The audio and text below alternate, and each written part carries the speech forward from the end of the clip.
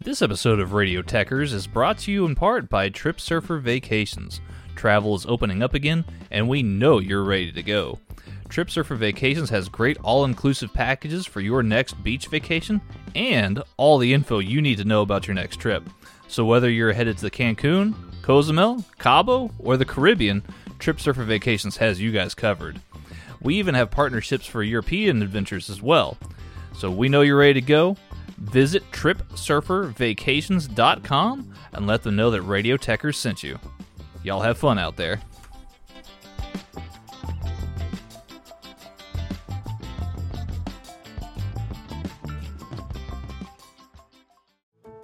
How did we become Central Ohio's most trusted team of orthopedic experts? We focus on what matters most, our patients. At Orthopedic One, we know we're only at our best when we're helping you get better. And every day, your commitment to overcoming pain and injury inspires and moves us. That's why we bring our best every day to earn your trust. Find a physician near you at orthopedic1.com. This episode of Headlock Talk is brought to you by Austin-based company Naturally Hemp's and their new line of CBD gummies. These gummies are made with 100% baked-in, pharmaceutical-grade, terpene and cannabinoid-rich, non-isolate-based CBD. What we're talking about here is the entourage effect. These CBD gummies have multiple cannabinoids in them to give you the full effect of a full-spectrum CBD. Unlike some other brands that use a spray-on CBD, Naturally Hemp CBD distillate is baked in, so you know you're getting the full dose with each gummy. I personally use them for all kinds of things like sleep or muscle pain. And they also have 5 really great flavors. They have strawberry, green apple, lemon, lime, watermelon, and the orange flavor has vitamin C in it. So if this sounds like it would work for you, head over to your nearest Create-A-Sig vape shop and pick up yours today to see for yourself the difference Naturally Hemp's gummies can make in your life.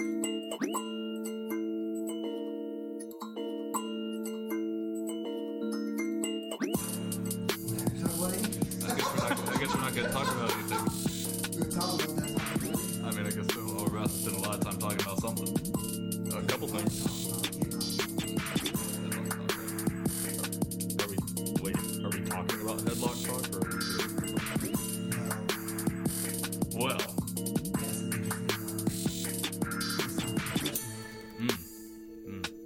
I mean, are we really ever doing anything? Well, you know what? Let's go ahead and have another episode of Headlock Talk, ladies and gentlemen. Again, my name is Tanner Pruitt. To my left here, just recently released from quarantine here, Mr. J-Raw, Mixmaster Producer Extraordinaire J-Raw. Yes. You said you were going to do that, and I still wasn't ready for it. Somehow, I was not at work. But yet I'm still getting off work. But you're back and better than ever, right? Yes, indeed. Absolutely. I'm glad to see you again, J-Raw. I'm glad you're in good health. I'm glad they let me out. And then to my right here, Mr. Stephen Crudy. It's been a long week for you as well, sir. Can you bring us up to speed as to what you've been up to? I fell down some stairs. Stephen fell down some stairs, and it looks like he's either injured a ligament in his leg, or maybe possibly broken something. It's not broken. The doctor said fairly certain that it was not broken, which is a little less sure than I want my doctor to be. But she was about 99% sure that it's not broken. That's good. Well, that's nice to hear. Yeah, 99% is pretty good. Yeah, I mean it's better than 98%. Yeah, or 3 or 3%. Yeah, I'm 3% sure. Very it's not true. broken. Very true. I mean, it's a better percentage than I would have given it. Yeah, it definitely felt broken. So you've had a serious leg injury. J-Raw's been sick, and I've been in a car accident and without my own car for about a month here. So we apologize that it's taken so long for us to get back in, but it's been a long couple weeks for us. It's been a ride. It's been quite a ride. Yeah. But you know what? We're glad to be back with you guys now. Yes, indeed. So if you're listening, I hope you enjoyed today's show. I think we've got a lot of catching up to do, you guys. Yes, we do. Excellent. Also, make sure you guys check out our newest episode of the Knockout series on YouTube. Just released that new series last week, and think it came out really well, and I think you guys will enjoy it, so definitely give that a check out. Yeah, we really enjoyed making that knockout series. If you like a shorter format, you don't have as much time to spend listening to us go on for at length about wrestling. You can check out the shorter knockout series on YouTube. We highly recommend it, but that way we can keep you guys up to news and events as we go throughout a week. So let's get down to maybe catching people up. I know this is a little bit of the Royal Rumble was what 2 weeks ago. Mm-hmm. Yeah. So we're gonna have to catch up there and start with kind of a brief rundown of the shows and talk about how we felt about the shows and kind of what's transpired afterwards here, you guys. So to NXT TakeOver Phoenix. I absolutely loved this show. Great pay-per-view. Absolutely. It of the 5 matches that were on the main card of the show, I would have given at least 3 of them, 4 to 5 stars, just depending on which match you're looking at here. I don't think anything was less than a 4. I agree for sure. There was definitely some really nice matches in here. I know we're going to get into it, but that Gargano Ricochet match was nuts. Absolutely. And the implications of the outcome of that match at the end. But no spoilers. Of course. No, we'll get into that here. Yeah. The implications were heavy. To kick off the show, we got the War Raiders versus Undisputed Era for the NXT Tag Team Championships. What a match. It was a great match. The intro was really cool too because they brought out a score of Vikings. Yeah, they had the Viking Knights out there with the shields. I thought that was awesome. Yeah, it was great. They put on a heck of a match, Undisputed Era and War Raiders. Some real back and forth action. I think the story being told here is the bigger War Raiders, the more physical War Raiders were able to overcome all the technical teamwork and teamwork, the technique and teamwork of Undisputed Era. Yeah, and I think this was almost sort of a quasi rematch or a comeuppance for War Games and what happened in there. Absolutely. There's some pretty awesome spots where Hansen would cartwheel out of the way of different moves. Yes. Yeah, guy is super agile for his size and his frame. That's what I was gonna say. That's what blew me away about the match is the athleticism of the big guys. Mm-hmm. Yeah, man. Yeah, they were damn near moving faster in that ring than Undisputed Era was. Those guys are crazy.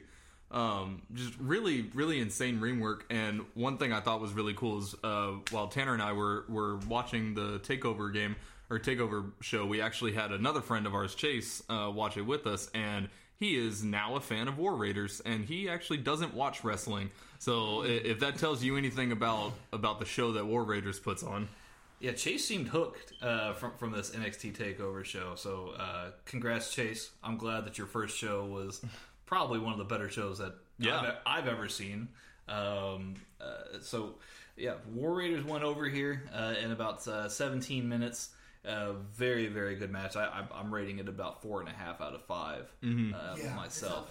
It's probably as good of a tag team match as you're ever going to see. Yeah, and the good thing about this one is I feel like for me personally, I'm not sure with you guys, but tag matches in general seem to just drag for me and seem to take a long time in between spots and things like that. But with this match, it didn't even feel like 17 minutes. It felt like way shorter than that because they filled it with really solid ring work.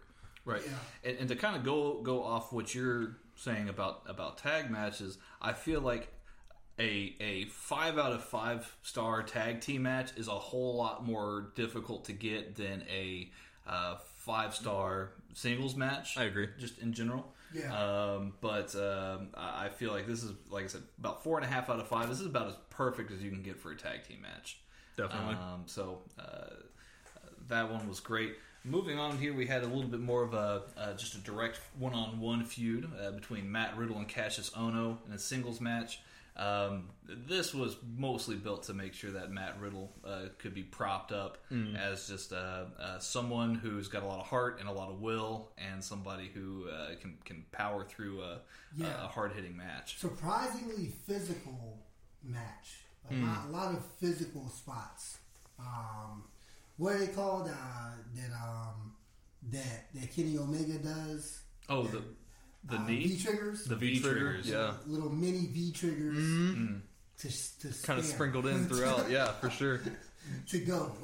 There was a few spots with Cassius Ohno where one in particular, actually two. Matt Riddle, I believe, was like in the ropes, and Cassius Ohno came in and booted him right in the mouth, and then you got an instant replay, and it's clearly like Cassius Ohno boots him right in the mouth as Matt Riddle seated, kind of propped against the ropes. So that looked really stiff. There was another spot where Cassius Ohno bites Matt Riddle's feet because because he's shoeless. he's shoeless. Yeah. If you didn't know this about Matt Riddle, he does not wrestle with shoes, or boots for that matter. So that was that was interesting. But yeah, overall a good hard hitting match. Matt Riddle wins with raining down some elbows on Cassius Ohno, so he got the ref stoppage, kind of UFC style. Yeah. MMA style, finish. I like that.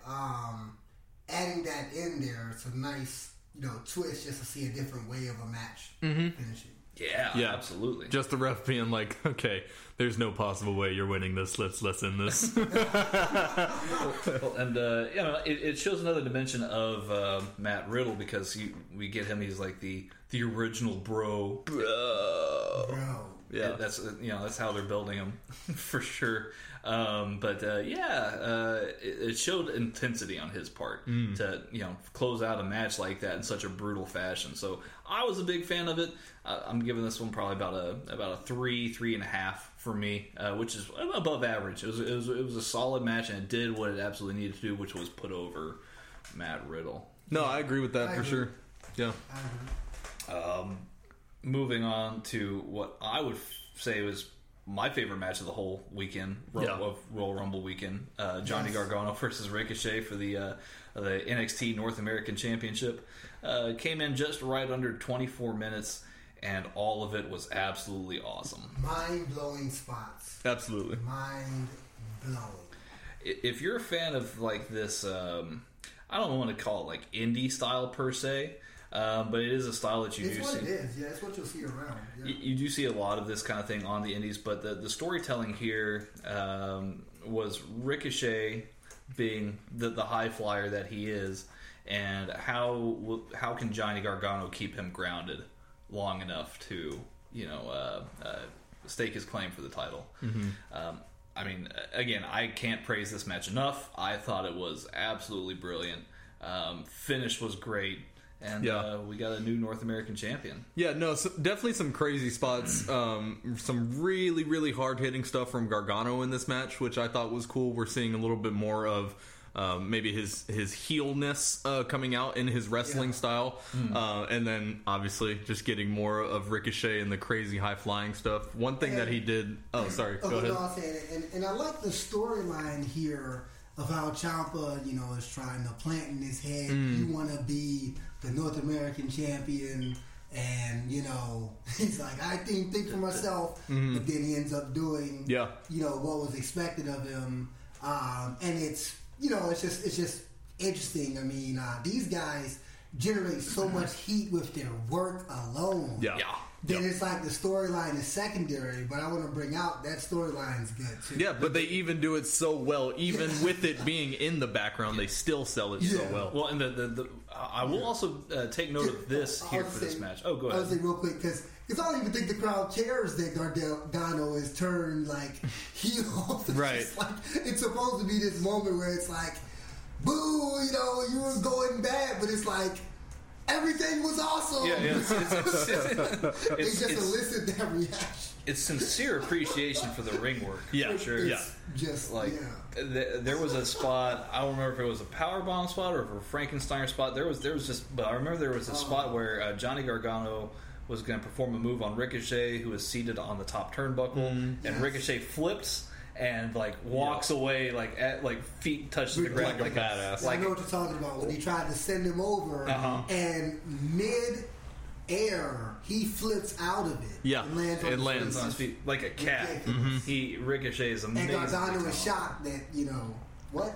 Yeah, one of my favorite spots from the match was I remember you and I were watching it together, Tanner, and Ricochet did something that I've never seen before. He did like a springboard jump over the turnbuckle pole. When he said, out of the ring. He said, "Don't worry, I got him." The crowd was like, "Boo!" because he had That was nuts. Yeah, because Gargano had come out of whatever he tried to do, and he said, "Oh, don't worry about it," and he just just goes over. And I've never seen that before, and I always thought, if someone ever did that, it'd be crazy, like super close. There wouldn't be much clearance, but Ricochet cleared it with like a foot to spare. Yes. It was nuts. He's and still somersault. He's brilliantly talented. Like the things that happened in this match were outstanding. Yeah.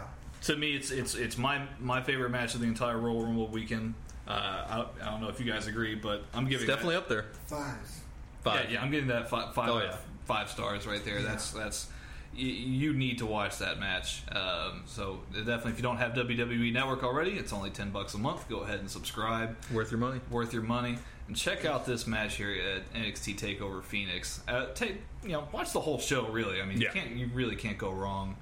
Shayna Baszler versus Bianca Belair for this in a singles match for the NXT Women's Championship match. Surprising. I like Belair. You like Bianca Belair? Yeah. It was a good match for sure. At the co-main event spot. Bianca Belair really surprised me a lot. There was this really brutal spot in the match where Bianca Belair she's got very very long hair, so she has it tied up in like a braid, I guess, right? Yeah. I don't know anything about women's hair, so forgive me. Yeah. So Tanner, it's a braid. Braid? Yes. Oh, okay, thank you. Yes, one long braid. But yeah, it's like down to her hip, right? No, it's like down to her knees, man. Yeah. Yeah, Is yeah. it longer than that? Okay. Yeah. Well, at one point, in desperation, I guess she uses her hair braid as a whip and gashes the side of Shayna Baszler. Like they zoom in, you see like this gash on Shayna Baszler's side. So Because it was like a hair clip or something, maybe. But Yeah, I might have thought. I mean, no, I was just going off the assumption that it was just pure hair that just the power, the power of hair, the hair just, power. just whipped right into Shayna Baszler. No, I thought this was a good match. I've said this on the podcast before. I'm not the biggest fan of Shayna Baszler. Yep. Mostly just because of her like promo work and her mic work is just a little bit off to me personally. But that being said, her ring work obviously is very very good. She's the women's champion for a reason. And Bianca Belair, I hadn't actually seen her before this match, and she came out and really stepped up on this one. I thought it was a really good match. I would give it probably a 3.5. Yep, very good match. Shayna's mic work makes her feel like a goon, but her ring work, you know what I mean, more than makes up for it. Yeah. Super alpha. I would agree with that for sure. Definitely the alpha in the ring for sure. But yeah, no, it was a good match. I'll Steven's saying about 3.5. I was gonna say, but again, that's more so because she reminds you of some of the female henchmen. You know what I mean? Like she reminds you of the henchmen more than like Paige or The head, head of for sure. I mean, well, they're projecting this whole thing with like there's the 4 horsewomen of professional wrestling, which would be Charlotte, Becky, Sasha Banks, and Bayley. Okay. So there's those 4, and then there's Ronda Rousey and Shayna Baszler, and I forget the other 2. Is Ruby Riott in there? No. Trying to remember. Yeah, no, they're on NXT. Sure. Yeah, my apologies, guys. But there's the 4 horsewomen of UFC, and Ronda's kind of the head. Oh, okay. And so they're I can definitely see them trying to prop up this like 4-on-4 horsewomen kind of feud. We got kind of allusions to that in the Royal Rumble. So that was it's definitely a good match for Shayna Baszler and a good match for Bianca Belair. The right person won, in my opinion. Here, Shayna Baszler holding on to the title still. I agree. On to the main event: Tommaso Ciampa, Aleister Black. Again, really, really solid match. 4.5 stars in my opinion. Yeah. I don't know. I gotta go closer to 4.5, maybe 5. Really? Just because of the spots, man. Okay. I mean, there were some really good spots in this match. It was also very psychology heavy. Yes. Yeah. Very. It drew out, but it was like good in a good way. Ciampa was a bastard as usual. You know, just a mean guy, just beating down on Aleister Black and focusing really, really heavily on Aleister Black's knee for the entire match. And, it was the knee he uses for the Black Mass kick. The pace may keep him from being a 5, but I mean those spots. I mean that ringside DDT. Oh yeah, that was good. Just like, I'm just trying to hurt you. I'm not even trying to show anything off. I don't know how you practice that.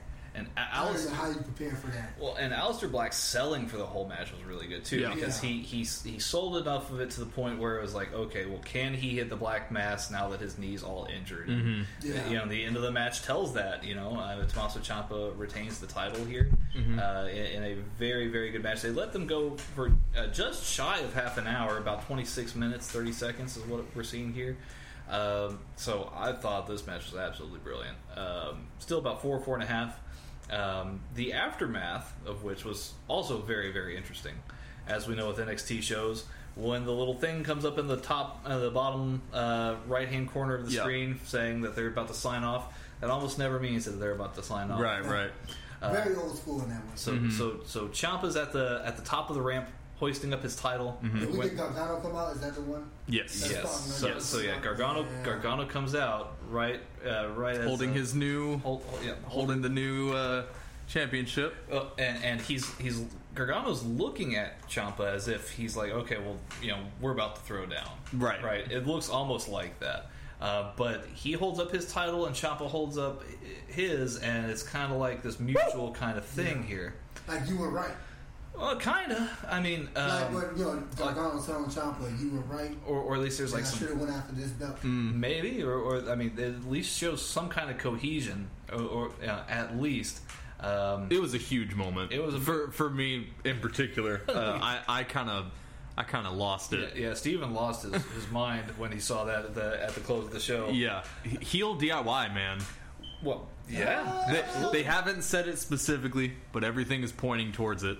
And with what happened at the end of TakeOver, it almost cements it for me. Well, and we're just about to get to that, because this whole ending segment here, which, you know, you can also they aired it mostly for like Twitter and WWE.com, but after it actually went off air, it's noted that Velveteen Dream was actually near ringside with a couple of ladies. I believe. Yeah, they showed, lady on each arm. Yeah, they showed him at ringside, and after the match, or after the show closes, rather, Velveteen Dream is seen coming out, and he's kind of pointing at both Aleister Black and Johnny Gargano. Yeah, giving them some sarcastic claps and stuff. Very interesting work there by Velveteen Dream, and you're kind of thought, okay, well, is he going to go after them? Like, you know, who would he go after? What kind of belt is he kind of aiming for here? He's already had a great match with Ciampa. So what ended up happening is, the show goes off air. We got Velveteen on one side, Gargano and Black on the other side. And Gargano and Ciampa rather, and then Aleister Black starts hobbling up, still selling his leg, selling the injury, still selling that injury, and he's hobbling up to basically be part of this little skirmish here. And of course, from the back comes both Adam Cole and Ricochet. Baby, Adam Cole. Which one? Adam Cole. Oh, okay. Just make. We can do Ricochet. Ricochet, baby. Oh, see, it doesn't have the right. Adam Cole. Baby. There we go. Yeah, see, it works. It feels a lot better. Yeah. You've got the faces. You got three faces here. Aleister Black, Ricochet, and Velveteen Dream. And then you've got Adam Cole, Tommaso Ciampa, and Johnny Gargano on the other side. Just all kind of yelling at each other. The three biggest faces and the three biggest heels. Right. Yep. So they have to be pulled apart, and this results in the next match that we're going to talk about here, which was announced the very next night at the Royal Rumble pre-show. Yeah, Shawn Michaels came out and announced it. Halftime Heat, which was pretty brilliant. Again, we're jumping a little bit ahead here, but I mean, since it's NXT related, might as well. Yeah. This takes place during the Super Bowl halftime show, which if you actually watched that game or that halftime show, God bless you. That was awful. No, halftime heat was the best part of Super Bowl weekend, unless you're a Patriots fan like me. Yeah, I was about to say, didn't you like celebrate like winning a championship that night? Yes. Oh, okay. But as a football fan, it was really for football fans. Oh, okay. Because it wasn't much offense. Yeah. You know, but halftime heat was the best thing that week if you weren't a Patriots fan. Absolutely. Well, and I heard, I mean, the Maroon 5 performance was a little bit shaky as well. Okay. It was okay. Yeah, it was okay. All right. Well, It wasn't better than halftime heat. yeah, halftime heat feels like it stole the show here. Match was incredible. It was a very, very good match. They kind of did have this. I know we touched on it earlier, but like this kind of like independent scene kind of feel to it. Mm-hmm. The match actually took place at the Performance Center, not at Full Sail University, but they took place at the Performance Center itself because it felt like WWE itself was hosting some kind of Super Bowl party. There was about 400 people. If you go through if you rewatch the match on WWE Network, you can kind of pause when they're showing shots of the crowd. You can kind of point out and see like some of the talent in the audience and stuff like that. Gotcha. I did not notice that. Yeah, Adam Cole gets legitimately booed. You know, because I mean he's a heel. He's supposed to draw heat. He kind of got like a nice like surprised reaction that he's actually getting booed. The match itself was wonderful. Just a great match. Yeah, and I know I've spoken before on how I'm not a huge fan of or like tornado tag matches or tag matches where the ref isn't making sure that everyone is following the rules or anything like that. But this match was not a tornado match, but it definitely felt like a tornado match. Yeah. But that actually was not a bad thing because in this one there was no empty space. They did not allow for empty space. There was big moment after big moment after big moment. It was patterned and paced very well. There was definitely a lot of moves. Adam Cole stands out again to me here.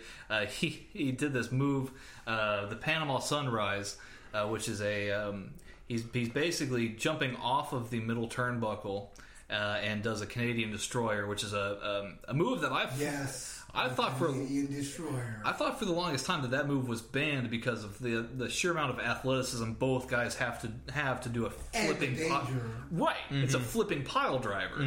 You know, so it's like that's all I think about when I hear that. It's brilliant. It was such a good move, and like everybody did their job well. So props to those six guys: Aleister Black, Adam Cole, Johnny Gargano, Tommaso Ciampa, Velveteen Dream. Now, all of them. Oh, sorry, go ahead. And who else? Ciampa, Gargano, Cole, Velveteen Dream, Black and Ricochet. There you go.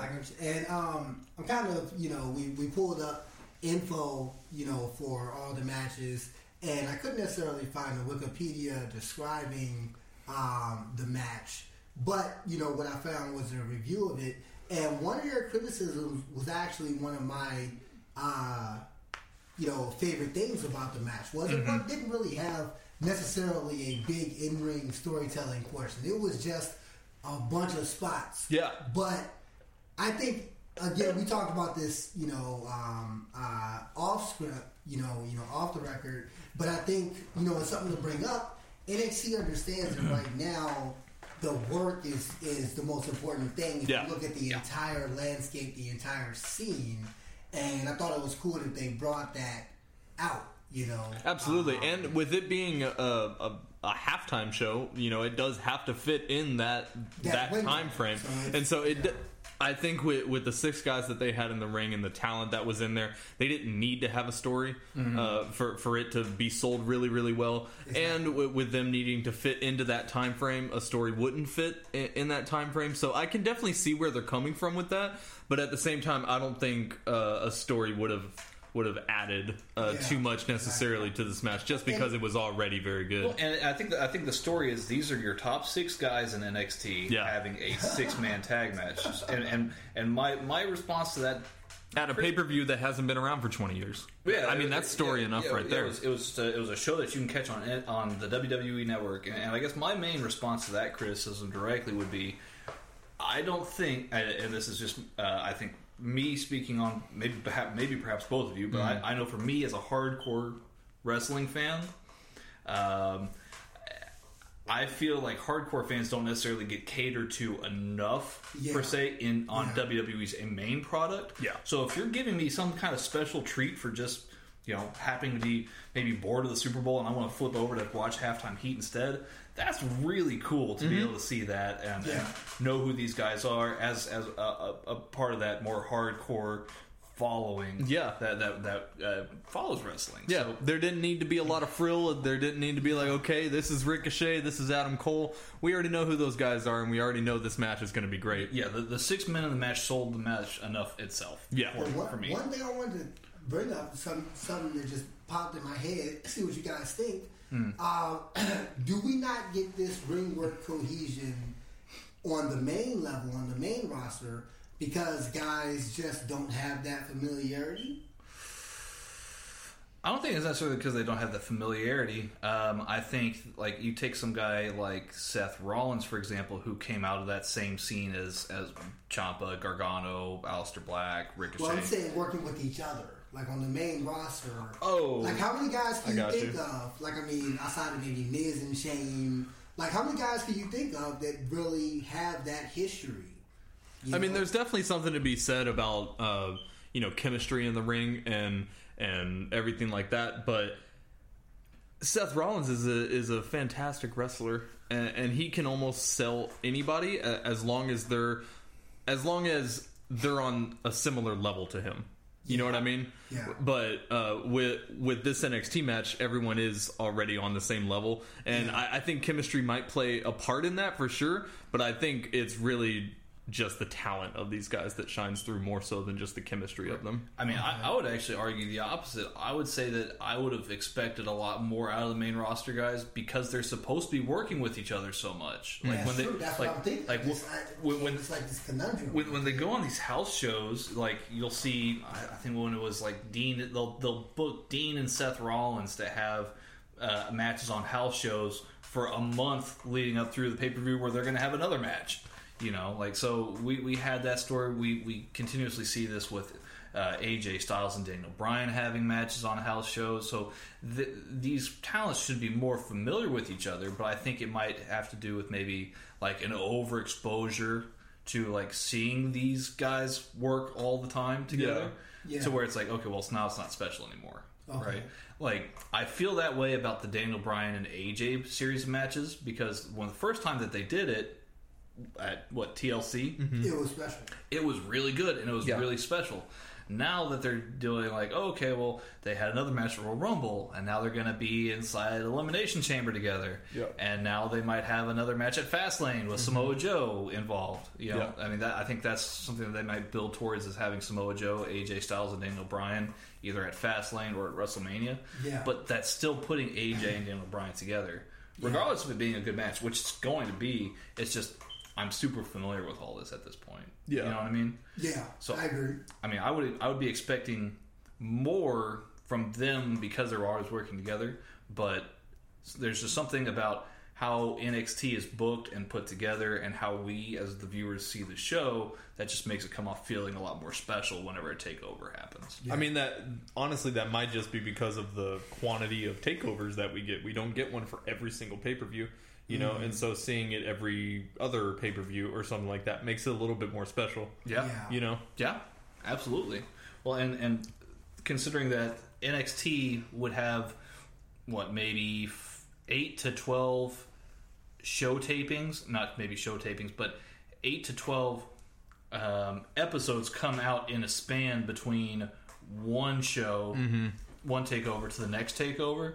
helps cultivate you to have a good enough amount of storylines and make sure that talent. That's a lot of story that you can fit in there. A lot of story, and it still makes those feel special because you've waited 2 months to see Ricochet versus Gargano, right, or you've waited 2 months or more to see Gargano and Ciampa from last year, and maybe it'll happen again. Who knows? But it's just the way that things work just makes it feel a little bit more special about the NXT.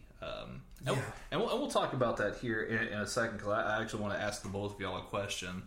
But let's talk about the Royal Rumble real quick because that's also highly important, obviously. Yeah. Yes. Overall thoughts on the show, gentlemen? I thought it was okay. Okay. Yeah, I thought it was decent, good at parts, definitely not good at some parts. There were some very good matches. Like I don't know about how y'all feel about it, but I personally really liked the tag match between Miz and Shane McMahon and the Bar. I actually really enjoyed that match. I thought, wow, both of y'all go with match of the night, Miz and Shane versus the Bar.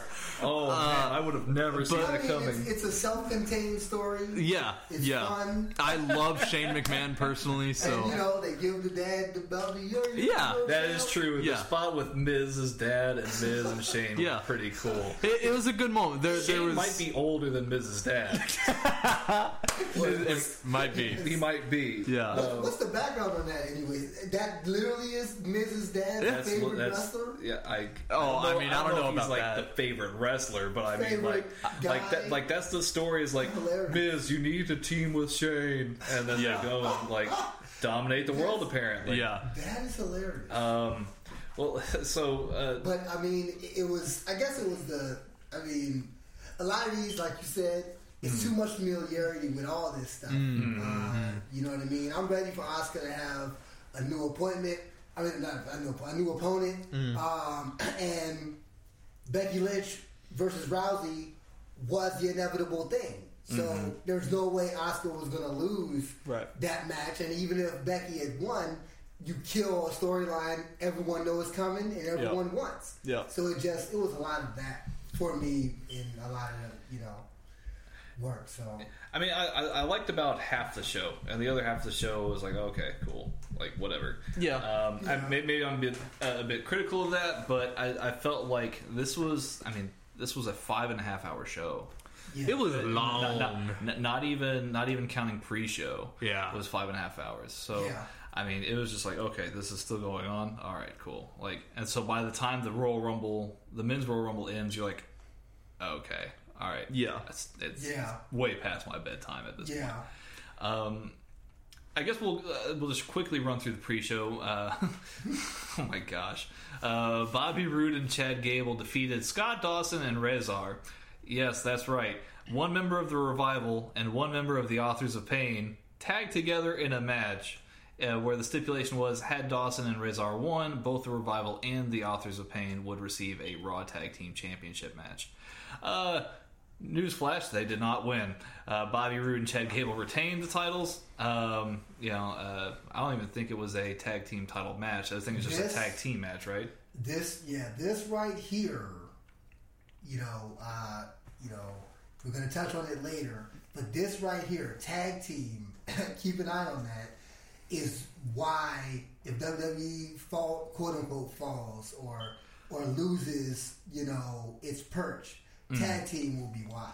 If I'm Bobby Roode, if I'm Chad Gable, if I'm any of these dudes, I'm like, man, AEW, what are you guys up to? Yeah. Because it's just... Yeah. I actually didn't even see this match. I missed it, unfortunately. You didn't miss... from everything I've heard from y'all and online, I didn't miss much. This is a weakness. A big, glaring weakness. Yeah. It just felt... For WWE right now. Look, I guess props to the WWE because that's an interesting kind of like gimmick for a match where it's like, hey, we're gonna let's put two guys together and see if they can work together and get themselves a tag match for their teams. That's interesting.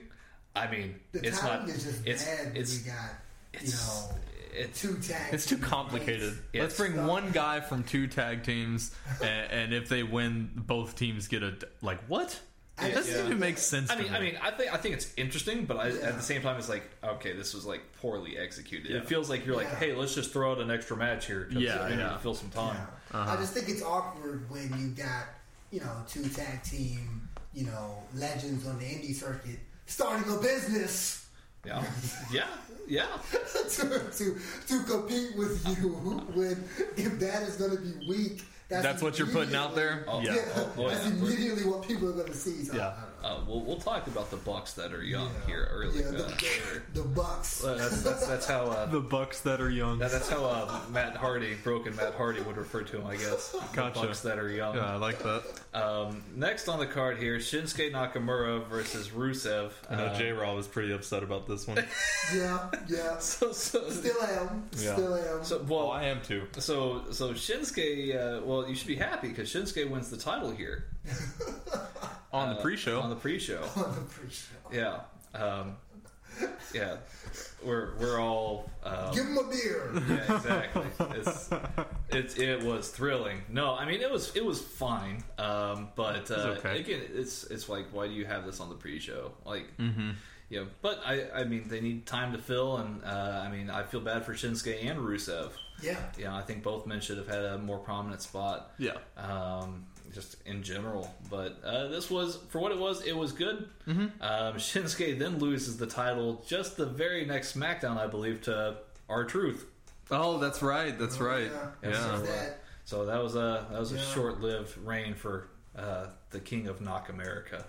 Cool. Oh. So he was on the pre-show, and then it didn't even matter because he lost the title. Lost the title. Cool. Buddy Murphy retains the title against Akira Tozawa, Hideo Itami, and Kalisto in a This was actually a pretty cool match. It was a very Cruiserweights are fun. Yeah, cruiserweights are fun to watch, and this is the first time I've really seen a full match with Buddy Murphy. Incredibly talented guy, and that Murphy's Law finisher that he does, the way he pulls it off, that's a crazy finisher. But here's what's so frustrating about the cruiserweight division to me is, again, going back to NXT, you got 5 cruiserweight sized guys, Yeah. and they're all in the mix for everything. Yeah. Yeah. Yeah. You know what I mean? Like, have the cruiserweight division, but pull guys into the main events. Yeah. Well, and that's how They could easily, Buddy Murphy, these guys could easily be split into competing for the United States Championship. Or even be in the Royal Rumble. Yeah. Exactly. Yeah. Yeah. I mean, Buddy Murphy. Mustafa Ali getting in, that's a good. Well, that's exactly good what I was step. gonna, that's what I was going to say. Is Step in the right Mustafa Ali, hitting the main roster was a very good move, and I think Buddy Murphy would probably end up being the next guy. Yeah. Yeah, I like that. I'm just saying, No, I completely- continue to show that awareness. I completely agree. Yeah. I think that this match is more noteworthy for something else besides what was actually done in the ring. This is actually going to mark the last match for Hideo Itami, who has now left the company. He actually was granted his release. This is the man formerly known as Kenta. He wrestled for a long time in Pro Wrestling Noah and in Ring of Honor. He had a very good run in NXT for the most part for the beginning, but it was riddled with injuries where he was just not there. He was also kind of overshadowed by the debut of Finn Balor to an extent. So we're wishing Kenta all the best here. I would actually, if I had my given choice, I mean, he may go back to Japan for all I know, but if given the choice, I think he could definitely earn a spot in AEW. I think that would be a good place for him to land as well if given an opportunity. He might want to go back to Japan, but hey, man, if AEW's calling, I definitely They got that money too. Yeah, I would recommend to pick up the phone if you're interested in sticking around. Yeah. I think that they would probably give him the freedom and booking that he would want to have. Yeah. Because he's another guy who could probably have a really good match with Kenny Omega or with Cody or with pretty much anybody who you could put on that roster in AEW. But I digress. We'll talk a little bit more about that later. To kick off the Royal Rumble, we had Asuka beat Becky Lynch via submission in a match that ran about 17 minutes, a little bit over 17 minutes. I liked the match. It was a good opener. Pretty good. The crowd was hot for Becky. I thought it was a good idea for it to be the opener also. Right. Well, and it kind of sorted out here what was going to happen, what the rest of the show would transpire to be, at least for the first half of the show. Yeah. Becky Lynch, we kind of thought was going to lose the match to Asuka, though it wasn't very clear because you still want to have somewhere, somehow, some way for Becky to find her way through to a WrestleMania main event. So, you know, it is what it is. I actually like the match quite a bit. Okay, yeah. I thought it was good. To you guys' favorite match of the evening, The Miz and Shane Yes. McMahon. Yes. Defeat the Bar, 13 minutes. Miz's dad was at ringside. Yes. He looked like he was having a lot of fun. Shane McMahon wins the match with, for a man who's in his 50s, to be able to pull off a shooting star press like he did was... Yeah. That was probably one of the best shooting star press I've ever seen. Yeah, no, 100%. Like I said at the top of the show, I'm a big fan of Shane McMahon. I always have been since I watched wrestling. I don't know what it is about him. I just really like him and his very The man has no fear. yeah, Puts very his body on the line. Mm-hmm. Yeah, absolutely. definitely a lead by example kind of guy. And you can tell, parts of the match where he's like, "Man, I really shouldn't be doing this," but then he does it anyway, and that's why I like Shane. But yeah, I think the match was great. It was a fun match. Definitely decent. New tag team champions, so it'll be interesting to see where we kind of go from here. Yes. We did not get any hints of a feud like maybe what our guest Eddie was pointing out to. But we'll have to call Eddie. Hey, it's still early. It's still very early. That's exactly right. Yeah, we gotta get his take. We're gonna have to get his take. So Eddie, if you're listening, give us a call. We want to hear back from you. Or if any of you guys listening want to ever give us a call or ever want to write us us at headlocktalk@gmail.com. Yes, we definitely want to have a mailbag section, so we want to hear from you guys. Send us your questions at headlocktalk@gmail.com. Or if you want to give us a call and share your thoughts with us, we definitely want to hear from you. So I was gonna say too, I guess what made this match so good was just that. In Royal Rumble, I think what made it okay was everything was pretty predictable. Yeah. There wasn't much intrigue. And so in a time like that, the funnest match and story is probably going to be the highlight of the night. Yeah. You know what I mean? So, I'll give a differing opinion here in just a moment. But the Ronda Rousey versus Sasha Banks match, Sasha Banks got a pretty good match out of Ronda Rousey here for the Raw Women's title. This is about as good as what I thought a Sasha Banks and Ronda Rousey match was. Sasha basically eliminates herself. Like she somebody has to check up on Sasha because she's just constantly about self-harm here. Yeah. Taking these massive bumps and it was a very, very good match, and Sasha, I definitely approve of her willingness to work with Ronda. There was also a little bit of a teaser, like we were mentioning earlier. Sasha throws up the 4 horsewomen sign at Ronda as they part from the ring. I still recommend watching it. I find what I was going to say earlier was I find that the first half of this pay-per-view I liked a lot better than the second half of the pay-per-view for differing reasons. Okay, give me 1 second too. Wanted to mention as well, coming off the Miz and Shane McMahon match, Eddie sent in a stat correction. Oh, okay. So he made a mistake. You're talking to Eddie. Miz didn't win the 2011 Royal Rumble. He interfered and got Cena eliminated at that year's WrestleMania. So it wasn't the Royal Rumble. They set up the clash at that year's WrestleMania. Okay. Yeah, no, that sounded better when he said that. When he said that the Miz won the Rumble, I had to go back to my Rolodex and think as to whether or not he won it or not. But yeah, no, that would be correct. Because that was the one where The Rock cost John Cena the match, and then that led to The Rock and John Cena at 28. Yeah. And then again at 29. Yeah, so it was interference. Yeah. What was once in a lifetime became twice in a lifetime. So let it be known. Let it be known.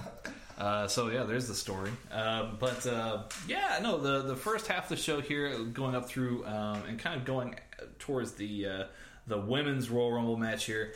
A lot of the story here, and it was a little bit slow in plotting at points, but a lot of that relied on Charlotte Flair, putting in a lot of the work, a lot of the thinking work into the match too. There were some definitely a lot of notable talents here in this match. One of the breakout performances I just want to say was Lacey Evans from NXT. She lasted until I believe 17 or 18 after being the first entrant. So fantastic job from her. Props to Lacey Evans. I like her style. I like her style. I do too. Yeah. Absolutely. And then we kind of had Ember Moon also. She was in there for probably like 16 or 17 entrants as well. A good portion too. And then kind of around the time, I think Lana was entrant 28, and that's when either 27 or 28. Yeah. So and maybe we should kind of back up here. In the Rusev Nakamura match, there is a spot where Rusev actually ran into Lana and injured Lana. Right. And Lana could not get herself down the ringway. Yeah, she couldn't walk to get into the match. So that opened up a spot as we kind of go through the match where Becky Lynch, of course, the man, Becky Lynch came out. The man, Becky Lynch came out, and she was talking with David Finlay. David Finlay's a fellow countryman, Irishman. Yeah. He was thinking back and forth. He didn't know if he should let Becky into the match, and then ultimately he relented and let Becky into the match. Yep. So spots are there with Becky and Nia. Nia Jax gets eliminated, takes it out on Becky. Destroys. Steven raises his hands that Nia Jax got eliminated. Nia Jax obviously destroys Becky's knee, and it comes down to just Becky and Charlotte, and Becky ultimately wins the Rumble. And Charlotte missed with the move, didn't she, and get sent over? I think that was part of it. Yeah. I think that was part of it. So, and I think it was always going to come down to Becky and Charlotte. But I think this is probably the better way to go. They are playing up now this injury angle, quote unquote, with Becky Lynch. She needs to get her knee checked out, and she attacks Stephanie McMahon because Stephanie wants to suspend her for not getting her knee checked out. I mean, it's a whole thing. It's a whole thing. It's a whole thing. WWE, for all of their credit and all the money that they make in the world, it's very... They play out this angle very often where it's like, oh, okay, we're going to interject the McMahon family into here and make it kind of like an underdog story against the system. You know, this is flashes of Daniel Bryan written all over it. Which that storyline can work. Yeah. But if you're trying to do it for every big person right on the roster, then it just seems to happen WrestleMania, every other WrestleMania or so. It's like there's a McMahon storyline of somebody having to fight against the system. Last year it was Kurt Angle, and then he recruited Ronda Rousey to have the tag match with Hunter and Steph. Yeah. You had, like I said, the Daniel Bryan storyline with him versus the Authority.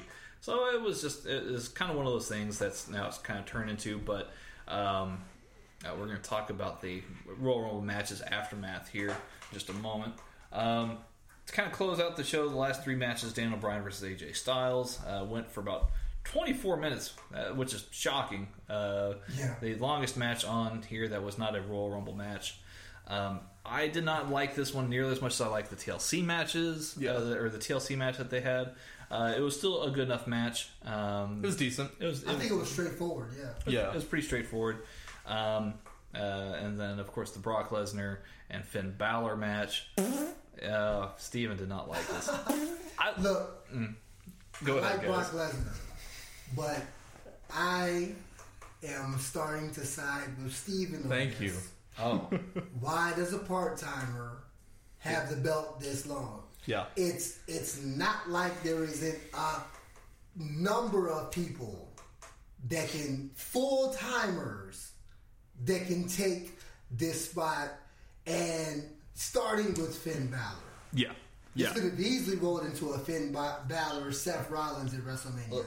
Now we're going to get Rollins, Lesnar, and I swear on everything, if Lesnar walks out of there with the belt, I mean, if Lesnar walks the out, meaning of life at that point. if Lesnar walks out of WrestleMania with the Universal title, we can just assume that title's dead at that point, right? Yes. Because the meaning of everything, and maybe we're moving to SmackDown being the best, most important belt, right? And maybe I've missed. Well, I mean, at this point, I would argue that the WWE Championship is the most important belt in WWE right now, just because with the Universal title, you get a title defense every 3 months or so, and then. Do we think this was a snafu? Do we think this was? Look, I mean, real quick, do we think this was a mismanagement with the writing, that the belt ended up in the wrong spot?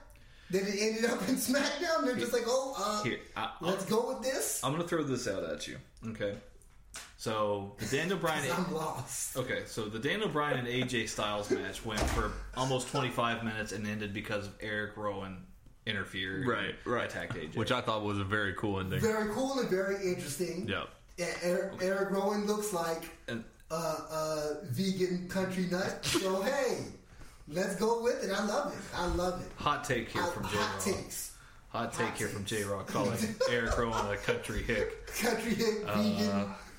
Nut job. J Raw's address is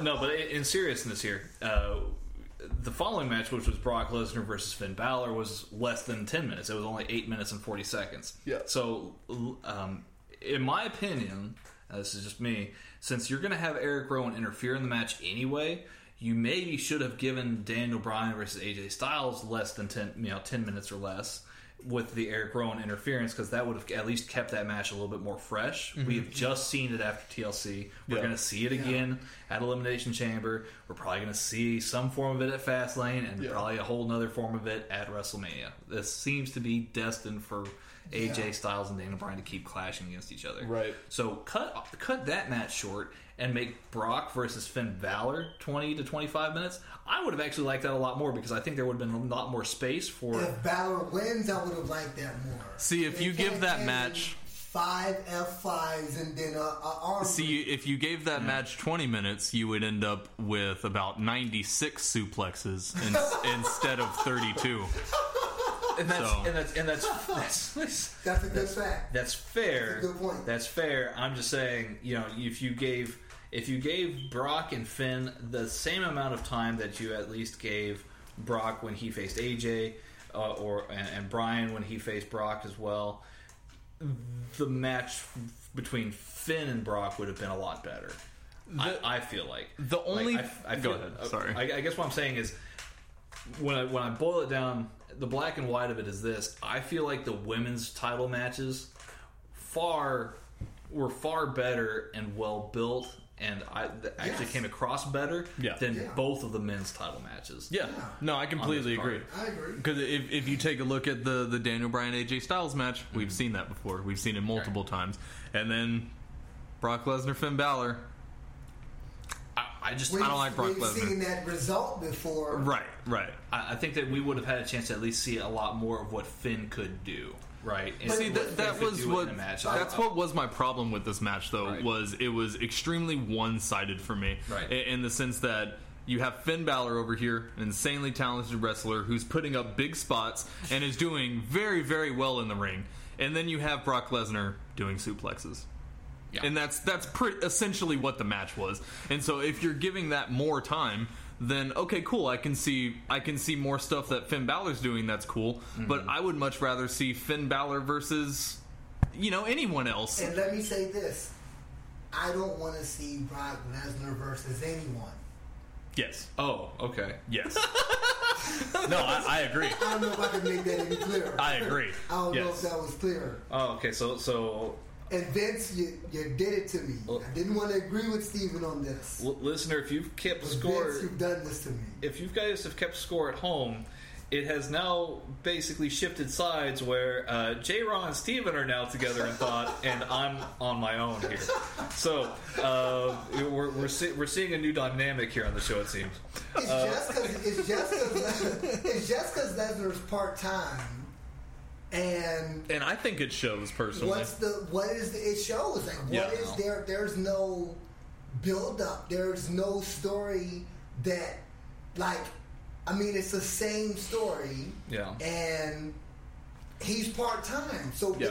there's no other way to develop anything other than, multiple suplexes and Yeah. then what? He's a beast. Yeah, Okay, we get it. And we got a little twist with the submission that reminds you of when he kayfabe broke Triple H's arm. But Right. it's like, No, I get why? it. Why are we here? No, what are we doing? I get it. I get it completely. I felt as though, and again, this is just me. Yeah. We would have all been a lot less confused and a lot more happy with it if the roles were reversed. If they gave the Brock Lesnar Finn match more time and the AJ Daniel Bryan less time. And I Finn feel- won.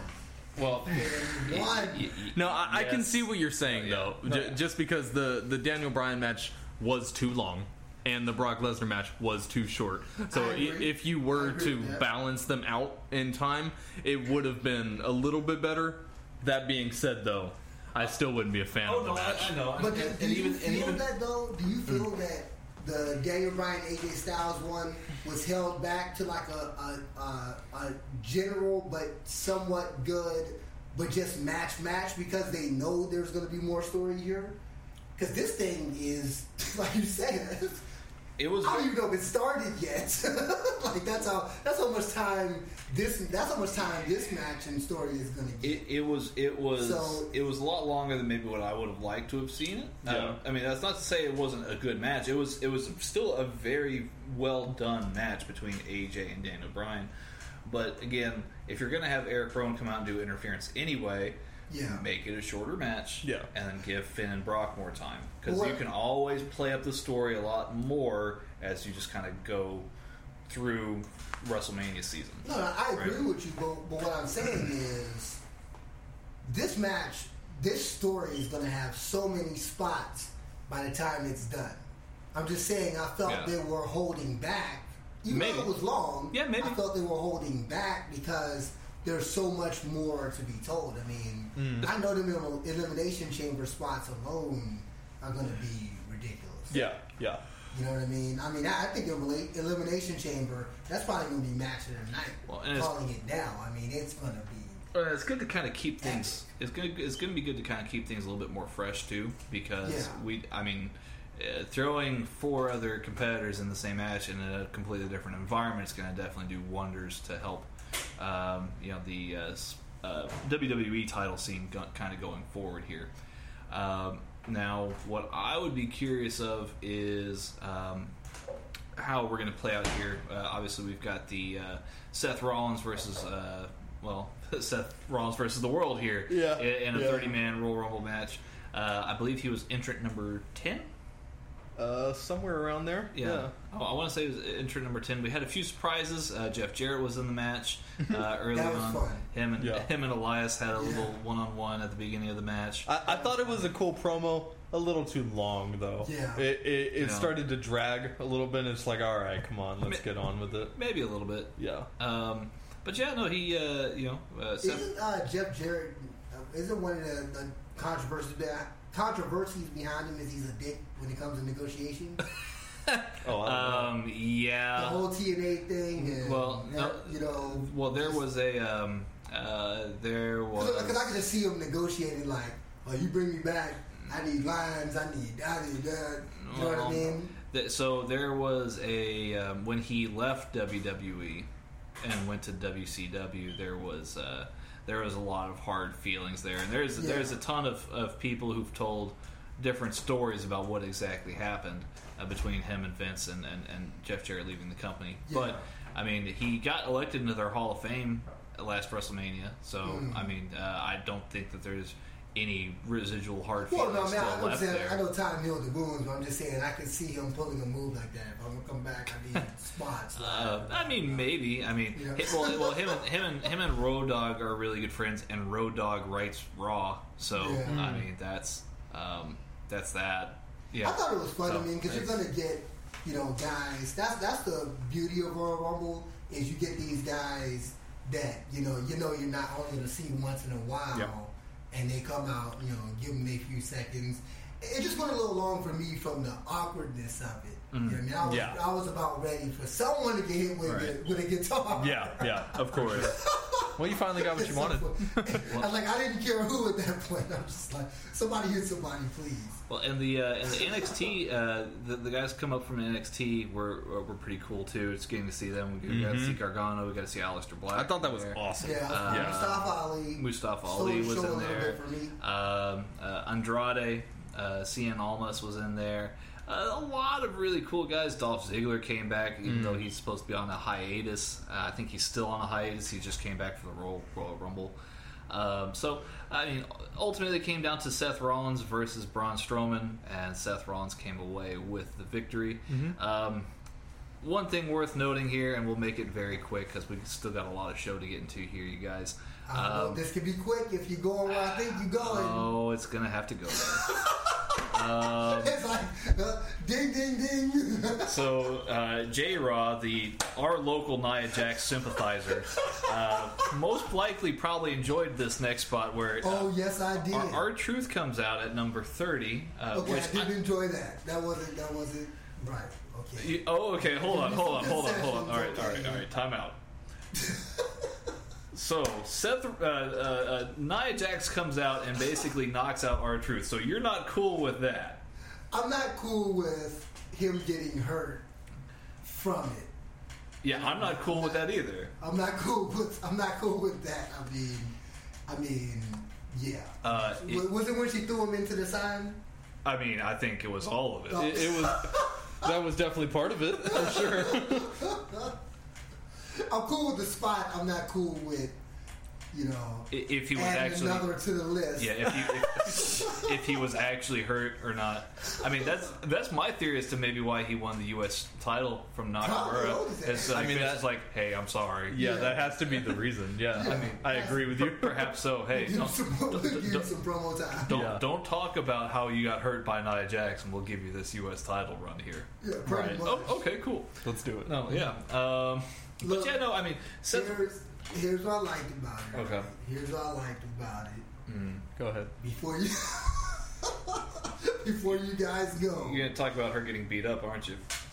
No, I just like because that's what I liked about it.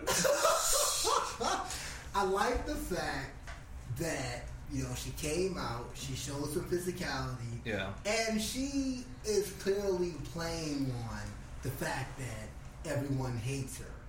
So I like that. I like that she's in on the joke. Now, is she like Ryback, where she doesn't know her own strength and she's effing people up? Yes, but I'm just saying, a lot of the women can hold their own in the ring and with the mic. I'm just saying Nia Jax is up there. You got to give it to her. You got to accept the fact that one of the reasons you hate her is because she's so good at what she does. I don't have to accept anything, J-Raw.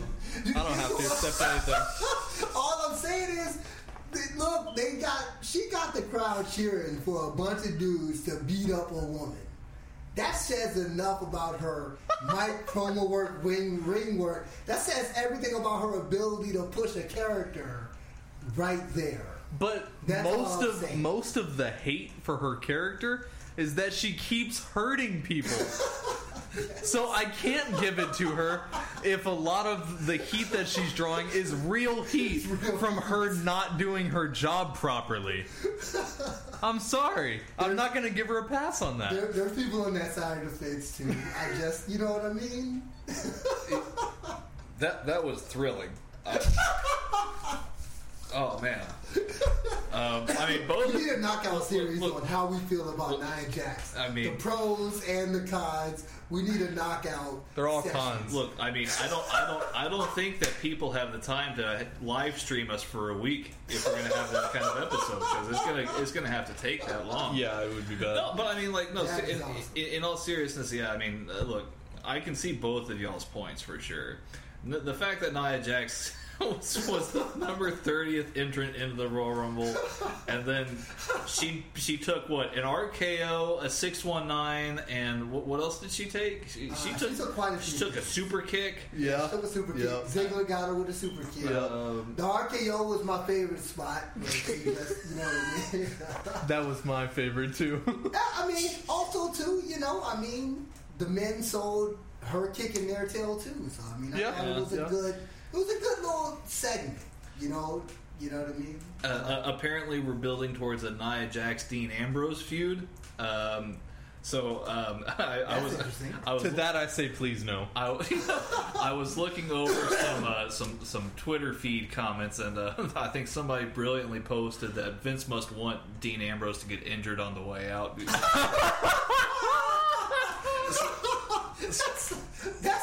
That's the comment of the year. Yeah, we just started the year. That's the comment of the year. So take that for what you will. Back to the Rumble itself. It came down to the two guys who I think probably it should have ended down to, and it was probably Hunter's guy to win, who would have been Seth, and Vince's guy to win, who would have been Braun. Yeah, and I think the right guy won here. The better story is going to be Seth. And I gotta say, it's refreshing. I feel like we haven't had a Rumble in a while where the last 4 or 5 guys left. You're thinking, all right, who's going to get it? Mm-hmm. You know what I mean? We haven't really had a Rumble like that in a while. Typically, by the last 4 to 5, you're like, oh. Yeah. And I thought that the last two, being Seth Rollins and Braun Strowman, was really cool also. That's really good, right? Because with Braun Strowman, he was supposed to face Brock Lesnar, and he ended up losing that title, and now they're going to be that title shot, and now they're going to be pushing for a Seth Rollins Brock Lesnar feud, and I think it's cool to have the last two guys in your Rumble be the guy who almost got it, and then the guy who is eventually going to get it. Yeah, and you don't know which way it's going to go. Mm-hmm. It's going to be it'll be very, very interesting going forward, and I do want to talk about this here for just a moment here, you guys. Obviously, the aftermath of this is going to be most likely Seth versus Brock. Yeah. And then Becky Lynch versus Ronda Rousey. There was a great promo spot between Becky and Ronda on Raw the night after. The crowd really popped huge for Becky Lynch. And Ronda went from cutting probably one of the worst promos I've ever seen prior to her match with Bayley to one of the best promos I've ever seen her cut. I would say the after the match with Bayley. Yeah, the promo after the match with Bayley is probably the best promo I've seen Ronda cut. Yeah, so My far. My only issue with it is it was great what she cut finally, and she got that stupid look off her face. She had some intensity about her. Finally, but I don't like when the crowd is done with you and they don't give you a chance. Yeah, like I think that's unprofessional, and I can't expect a bunch of, drunk people and, their kids to be professional. Rowdy, wrestling crowds. I can't expect them to be professional, but there should be some kind of, at least silence to let her work.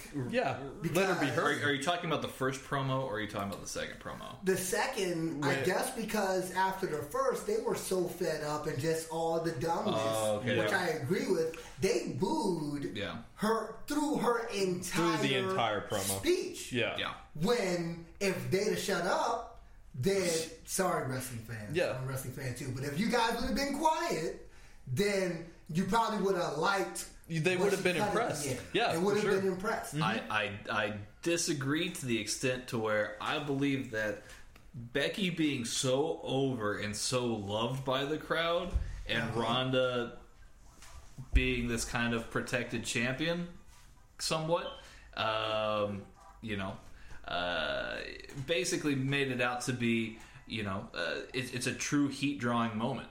Like the crowd was legitimately out of favor with what Ronda was doing and had to say, and it created just this really awesome feeling in this promo, which I really, really enjoyed. I definitely get where you're coming from with that, especially with like the what the crowd reaction means and everything like that. Yeah. But I do also agree with you, J-Raw. I mean, give the girl a chance. Yeah. You know, she just cut the best promo that she's ever cut. True. And y'all weren't giving her the time of day. But you know? I think that's part of what makes it the best promo that she cut.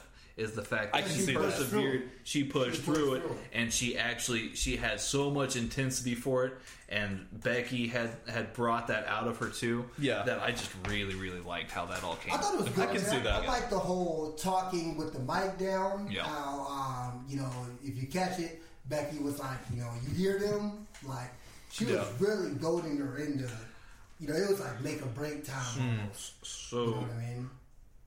So I do have a quick question for you guys as kind of a side spot here. We have Brock and Seth for probably what's going to be the Universal title. It's pretty much undoubtedly going to be that. Yeah. And then we've got Becky and Ronda, and perhaps Charlotte might also find her way into this match as well. I think the likelihood of that is very much on, especially according to Dave Meltzer and Brian Alvarez on the Wrestling Observer. We're most likely going to see Charlotte added to this match. But what does that mean for one Mr. Daniel Bryan? I'll kind of go around here, the three of us here. Who do we think might end up having their a title match with Daniel Bryan at WrestleMania?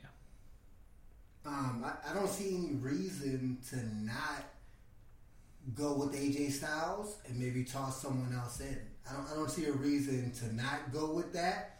I think this Royal Rumble, they saved some for later.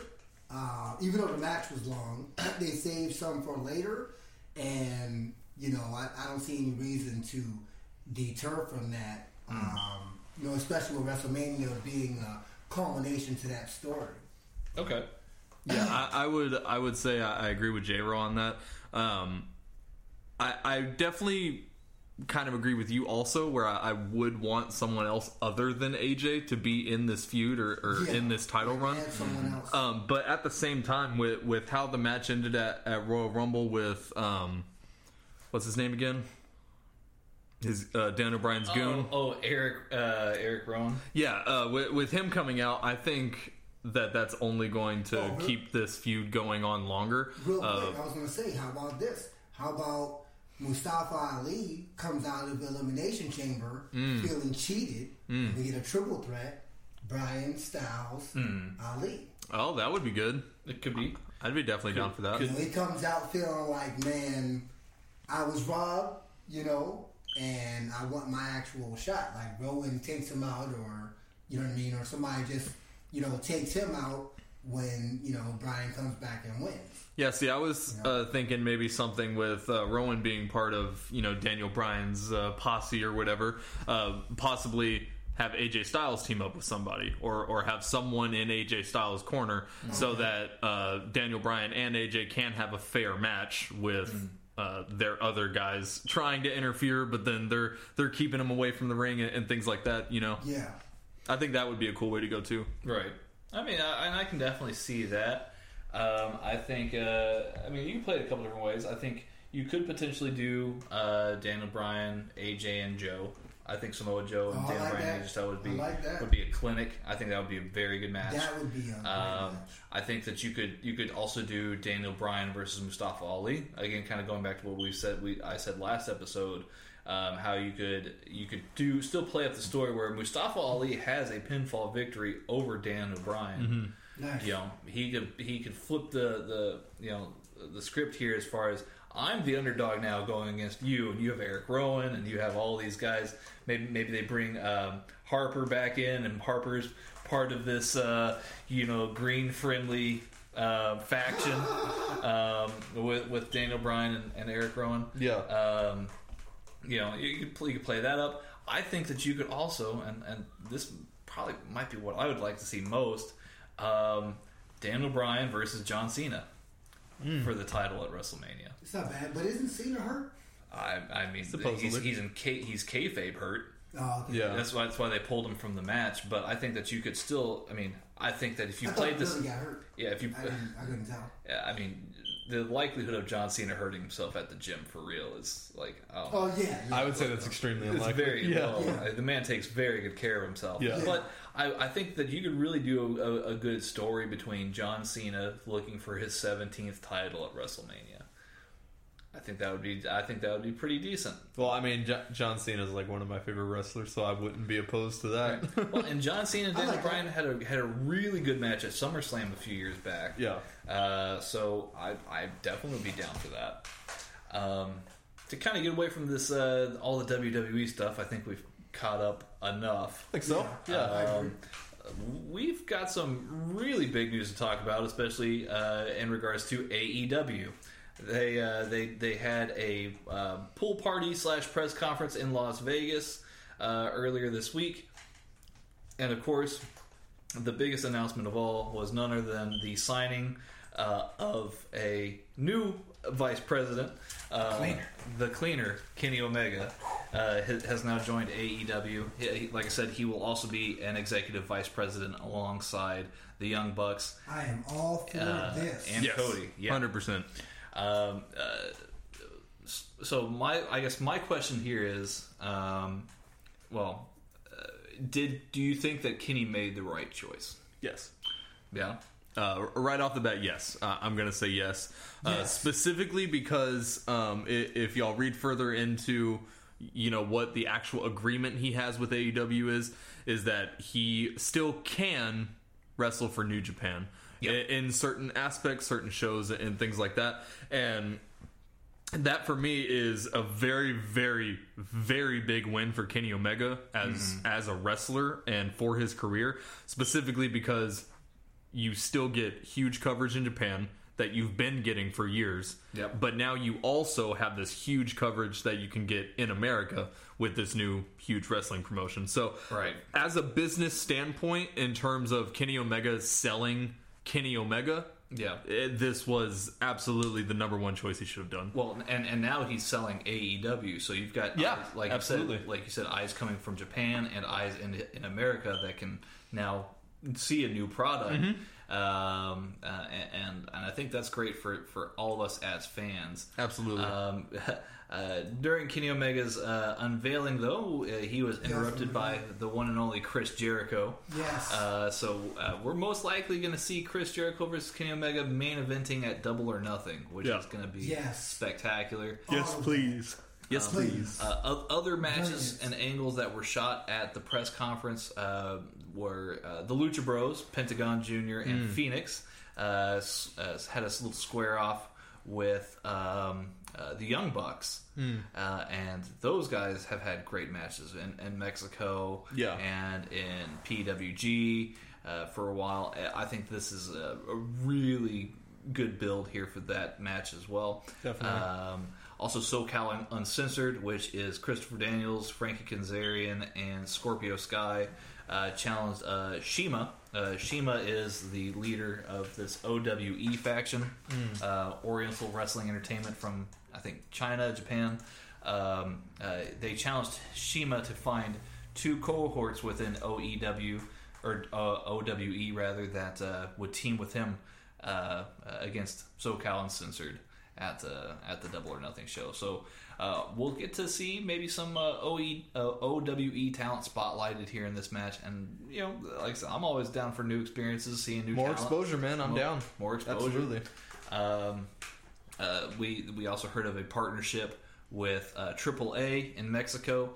This is something that, again, we talked about back at the Wrestle Kingdom episode, how the more that AEW can get along with other organizations internationally is probably for the best. Yeah. If you have OWE that you can partner with, AAA in Mexico, maybe also CMLL. Yeah. It's very interesting. New Japan, perhaps. Yeah, it's interesting to see this dynamic with AEW also, where AEW, it seems, is trying to keep as many doors open as possible, and making different partnerships with different promotions from all over the globe. Right. Whereas you have WWE, who is very much I am the only thing Like that exists. Secular, secluded. Right.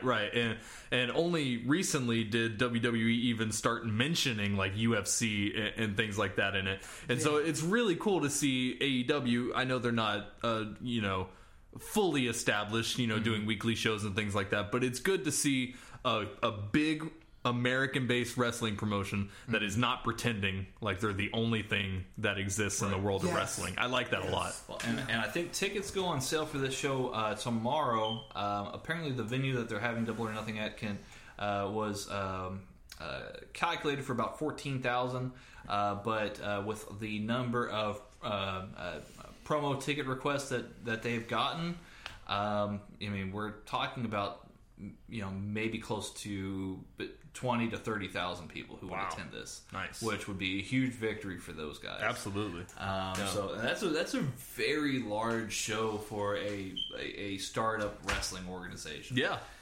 Well, if you take the highest number of that, 30,000, look at the Royal Rumble that just happened, 40,000. Yeah. And that's 30,000 for a promotion that has only done one show. So that would be, if they could get those numbers, that would be huge for them. Well, we're also going to have Hangman Page versus Pac, which is going to be a really good match. Absolutely. I'm a big fan of both those guys. We could also see who knows what's going to happen between now and then. I would hope that maybe somebody like Kenta might end up joining. I know that they also signed Chucky T and Trent Beretta, the best friends. They're a really good tag team. Gotcha. I know that they signed Jimmy Havoc, who he's from Progress. He's really, really good. Really cool gimmick too. Really cool gimmick. I think that they're just a few pieces away from having something really special. I think maybe if you had Kenta or Hideo Itami, however you know him, Kenta joining would be big. Kota Ibushi is another name that I would like to throw out there as a possibility, because Kenny Omega talked about that in his interview with Dave Meltzer, how he's trying to angle for that to happen. Dean Ambrose, or as he went by on the indie scene, Jon Moxley. If you had him against Jimmy Havoc in a death match, like an actual hardcore death match, I think it would blow the roof off the place. So there's so many things that you can do, and I think there are just a few signings away from having something really special. I know the Usos was rumored here at one point. I think the AEW can build a really great tag division. Yes, and make that like a staple of theirs. So you'll have obviously the Young Bucks. You would have, if you sign Kota Ibushi, you have the Golden Lovers, him and Kenny Omega. You have it's a strange name, but yes, it's whatever. Yeah, great tag team. Yeah. You have the Lucha Bros, again, Pentagon and Phoenix. You would have the Revival, perhaps. If you can sign the Revival, you might have the Usos. If you can sign the Usos, that right there is an amazing lineup. And then the best friends, Chucky T and Trent Beretta, another great tag team. Yeah, all the guys from SoCal Uncensored, another great team. Again, with the tag team division right now sucking at WWE. Man, that's hard. Man, tell them how you really feel, J-Raw. Being honest. That is a real weak spot that AEW can easily flip. Yeah. And draw eyes to. Just watch. Be on the watch for that. If they keep screwing around, be on the watch for what AEW is going to do. And draw eyes to them. It was worth noting here something that Kenny Omega said in that interview. He talked about how accommodating and how professional it was to work with WWE on maybe contract possibilities, and how they painted the picture of what Kenny Omega in WWE, how that would look. And I think that Kenny does stress a lot on how creative can he be. Yeah, and how what direction he needs to be, and I think that a lot of that weight would have been taken off of him had he joined WWE, and it would have been very interesting to see maybe how that would have played out. But I think that that's maybe part of who Kenny is he's a very creative sort spirit. Of like the Peyton Manning of wrestling, where it's like he calls his own plays, doesn't necessarily need a coach. Well, that's just a facilitator. I mean, that's kind of the way that he talked in this interview. Was what ultimately it came down to wasn't money, and I think that's what a lot of these guys are deciding nowadays. Is it's not about the money; it's about creative control. Well, I mean, if your two biggest options are WWE and AEW, you're getting a lot of money either way, right? You know, yeah. Right? Yeah. I'm pretty sure too. I don't think Cody was struggling financially when he was Stardust. Right, you know right. What I mean? Not saying he's struggling financially now. I'm just saying he's probably making money wasn't why he was. Why he decided not to be Stardust. a lot of the guys on Get out of here. right. Well, but a lot of the guys on the indie scene can make as much money as a guy in the WWE does. You just have to work hard at it and get yourself big enough and have enough dates to work that out. Yeah. So it's not like anybody in New Japan's having a rough time trying to get their life together, right? No. Right. It's not like anybody in like Ring of Honor's having a tough time. I mean, you can find a way to make a very good living doing what you do. Yeah. It's just a matter of how hard you want it and how hard you want to work at it. And I think that for Kenny, it was just a matter of creative and wanting to be able to express himself and be a part of something new. What was interesting is he noted that New Japan would have been like his last option. Yeah. Because he'd been told to kind of about how the angles are going to go for him. And I mean, I think he still has that capability and that flexibility of being able to go back to New Japan whenever he wants. It's built into his contract at this point, so where if New Japan calls him and says, "Hey, we would like to have you for X, Y, and Z," it's not like they have to negotiate with AEW. Right. It's just they negotiate with Kenny directly, and if Kenny has the scheduling for it, then he'll go. If he doesn't, he doesn't. That's just plain and simple. Yeah, I like that deal. Yeah, I do too. It's a great deal for Kenny. So, I mean, this is definitely, I think WWE should definitely treat this as a pretty big threat, especially considering the amount of ticket demand that there's been for this show now. Considering that we're going to know a lot tomorrow, which is Monday, about how the ticket sales go. I wouldn't be surprised if it sold out within 10 to 30 minutes. Yeah. WWE should be looking at this as a big loss. Well, honestly, what I'll say is, I'll say this: the reason I keep harping on the tag team division was, you guys know this because you know the history of the Raw, WCW wars, but WWE at the time didn't have a strong cruiserweight division, and WCW, that was one of their biggest strengths. So it's like, that's what made them almost take WWE over, was they had something that WWE didn't. And now with this tag team, I'm telling you.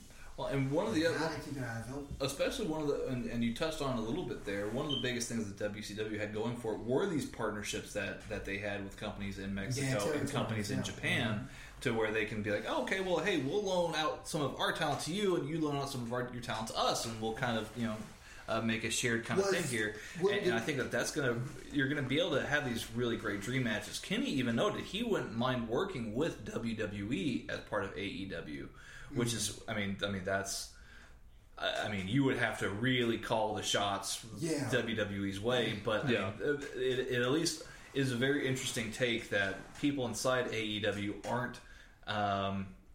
aren't opposed necessarily to working with WWE on something. They don't see it as a war like what it was between WWE and WCW. They just want to make their product the best product. Yeah, I mean, and who can blame you? Yeah. Has Ibushi and Omega ever worked together? Like in terms of having a one-on-one match? Yeah. Yes. Because I would like to see that again. So, I would like to see the archive of that. So I would like to see that. It's actually on New Japan Wrestling World. So that's their streaming service, like the WWE Network is. Again, it's only about $9, $10.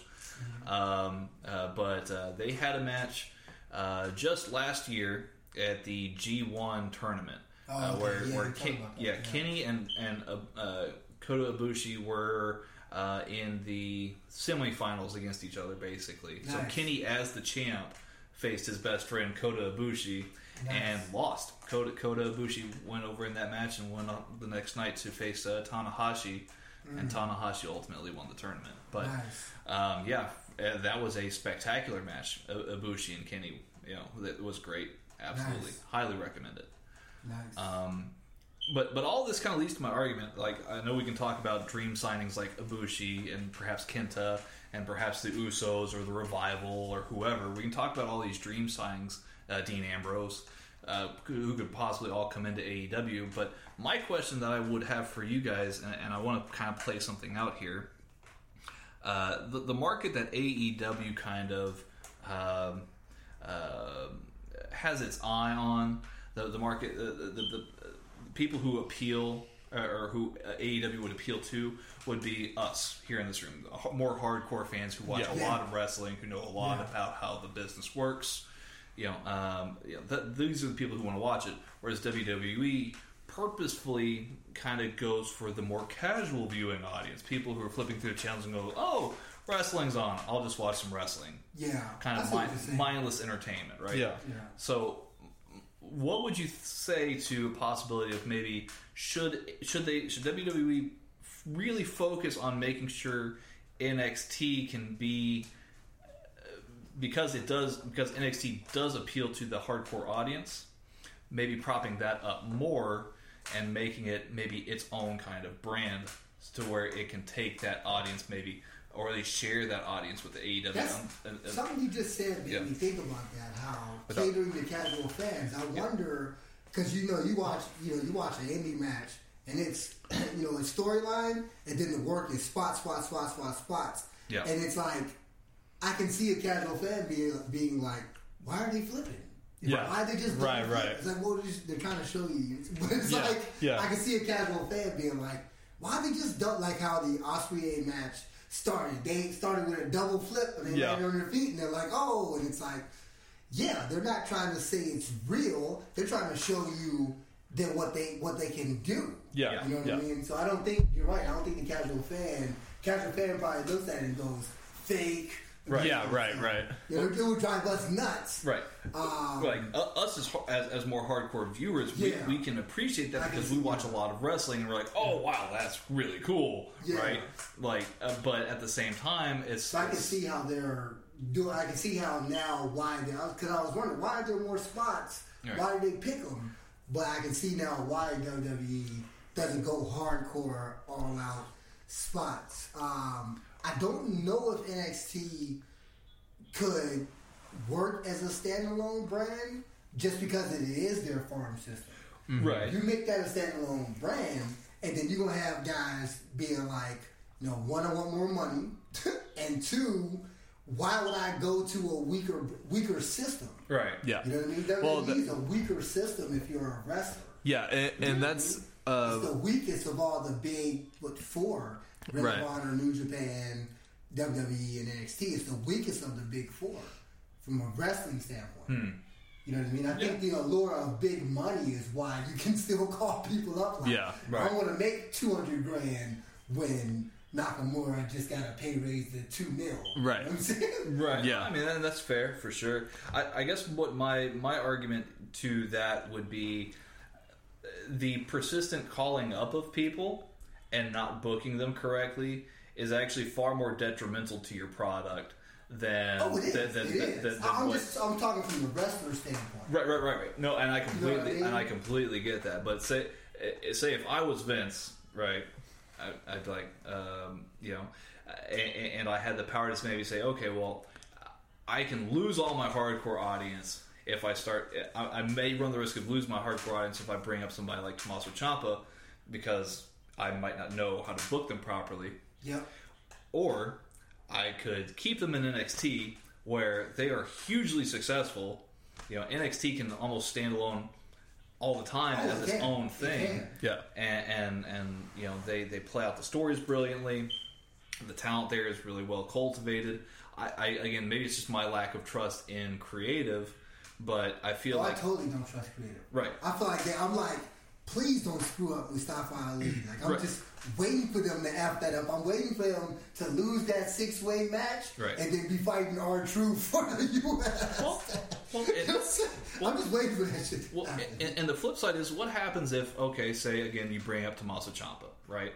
and you don't book him well, and you have another Dean Ambrose situation where, you know, Tommaso Ciampa's like, dude, I'm ready to peace out. Like, I'm not re-signing my contract. I'm going to leave. I'm going to go. But when did Ambrose peace out, though?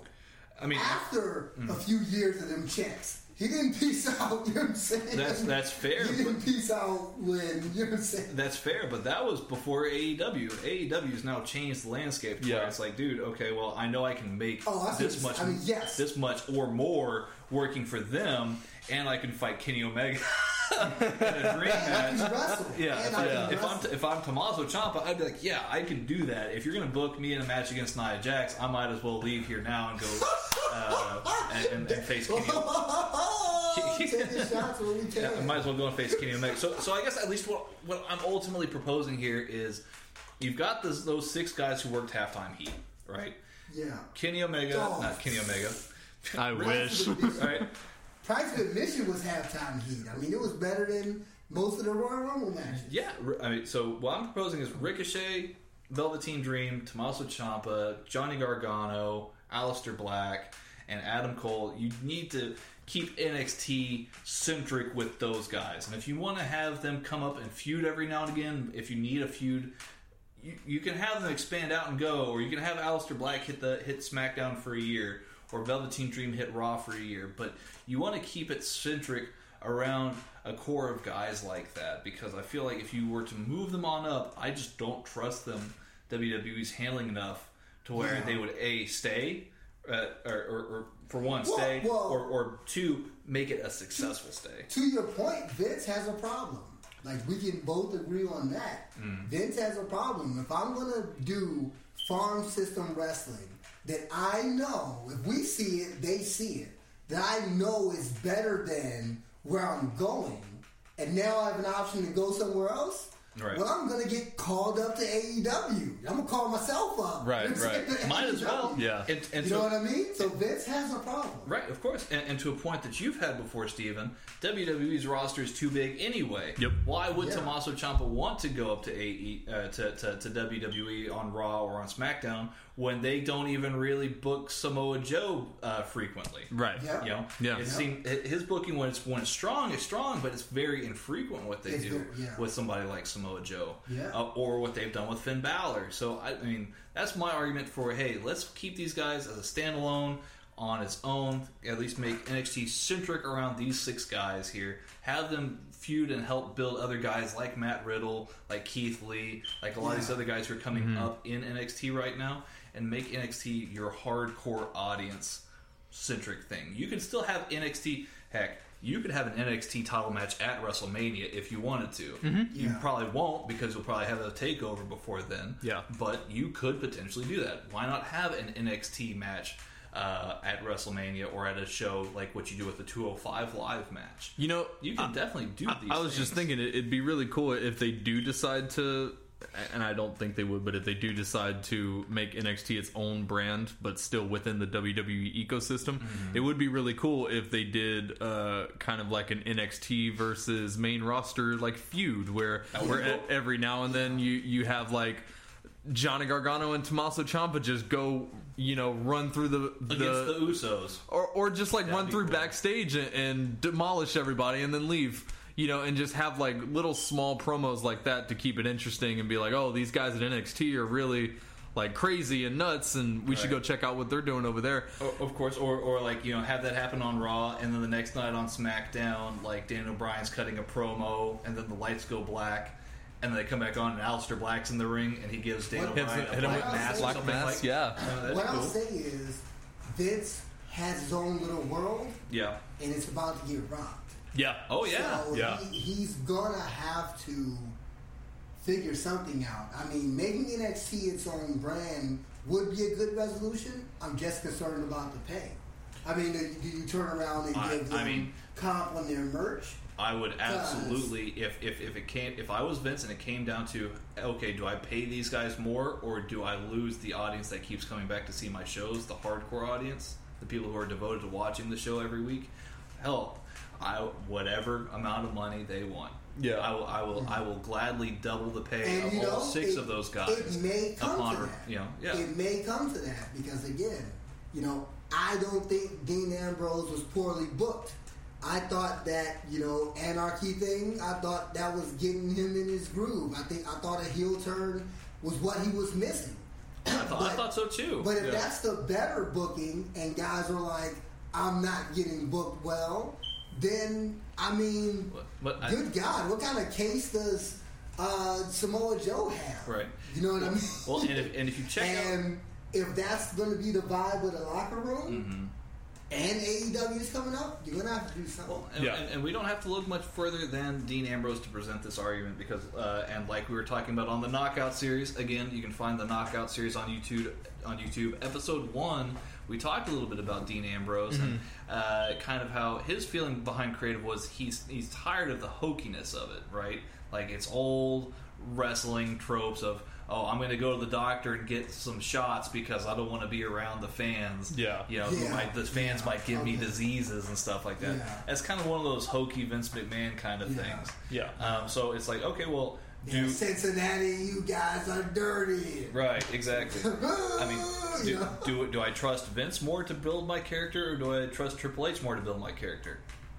I'm going to go with Triple H because he was an actual wrestler who's been there and been on the receiving end of those kind of talks himself. And he's proven it so far. And he's proven it. Yeah. So, but that's why I don't get the tropes. They're not hokey in NXT, but they are traditional wrestling tropes. Yeah. Gargano and Ciampa is easily Shawn Michaels, Marty Jannetty.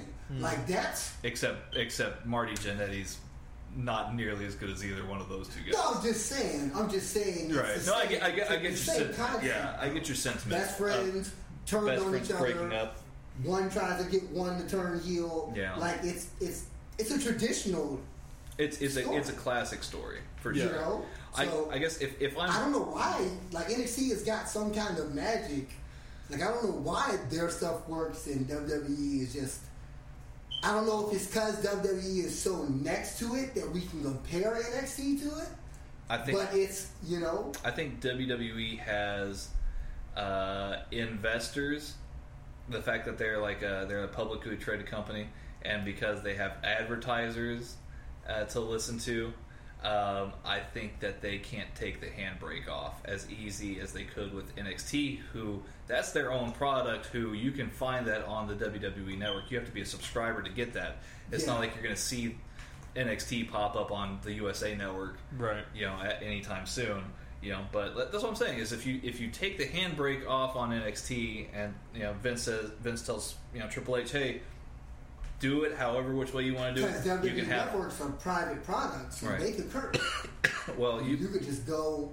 Well, I don't think they even cuss necessarily. It's just that they have just a different. I'm saying it's a private product, so it wouldn't be held to right. Like they could just slap a mature on it, right? And they could just go adult. No, absolutely.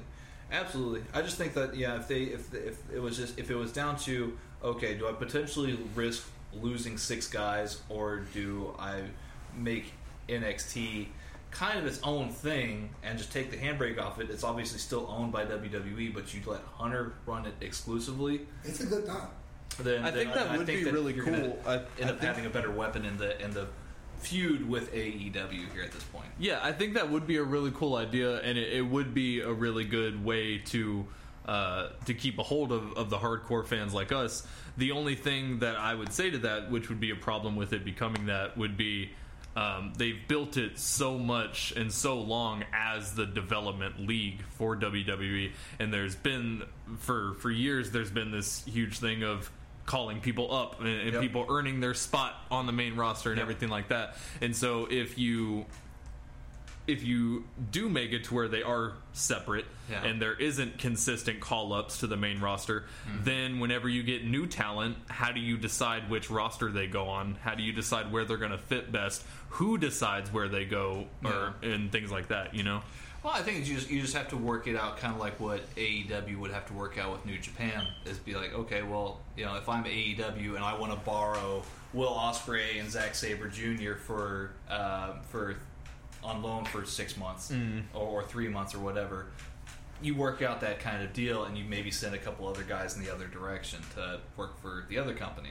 You can work this all out. So I just feel as though it'd be interesting if you had, say, Triple H running NXT as its own thing, its own kind of gimmick. Still feel it's still owned by WWE, of course. You still can film it at Full Sail. You can still have house shows nationwide. You can still do all these WWE related and centric things, but have it appeal to that hardcore base and have these kind of mainstay talents that you enjoy seeing week in, week out. You can still pluck a guy like Ricochet out and put him over to Raw. I was going to ask, would you still want there to be call-ups? Yeah.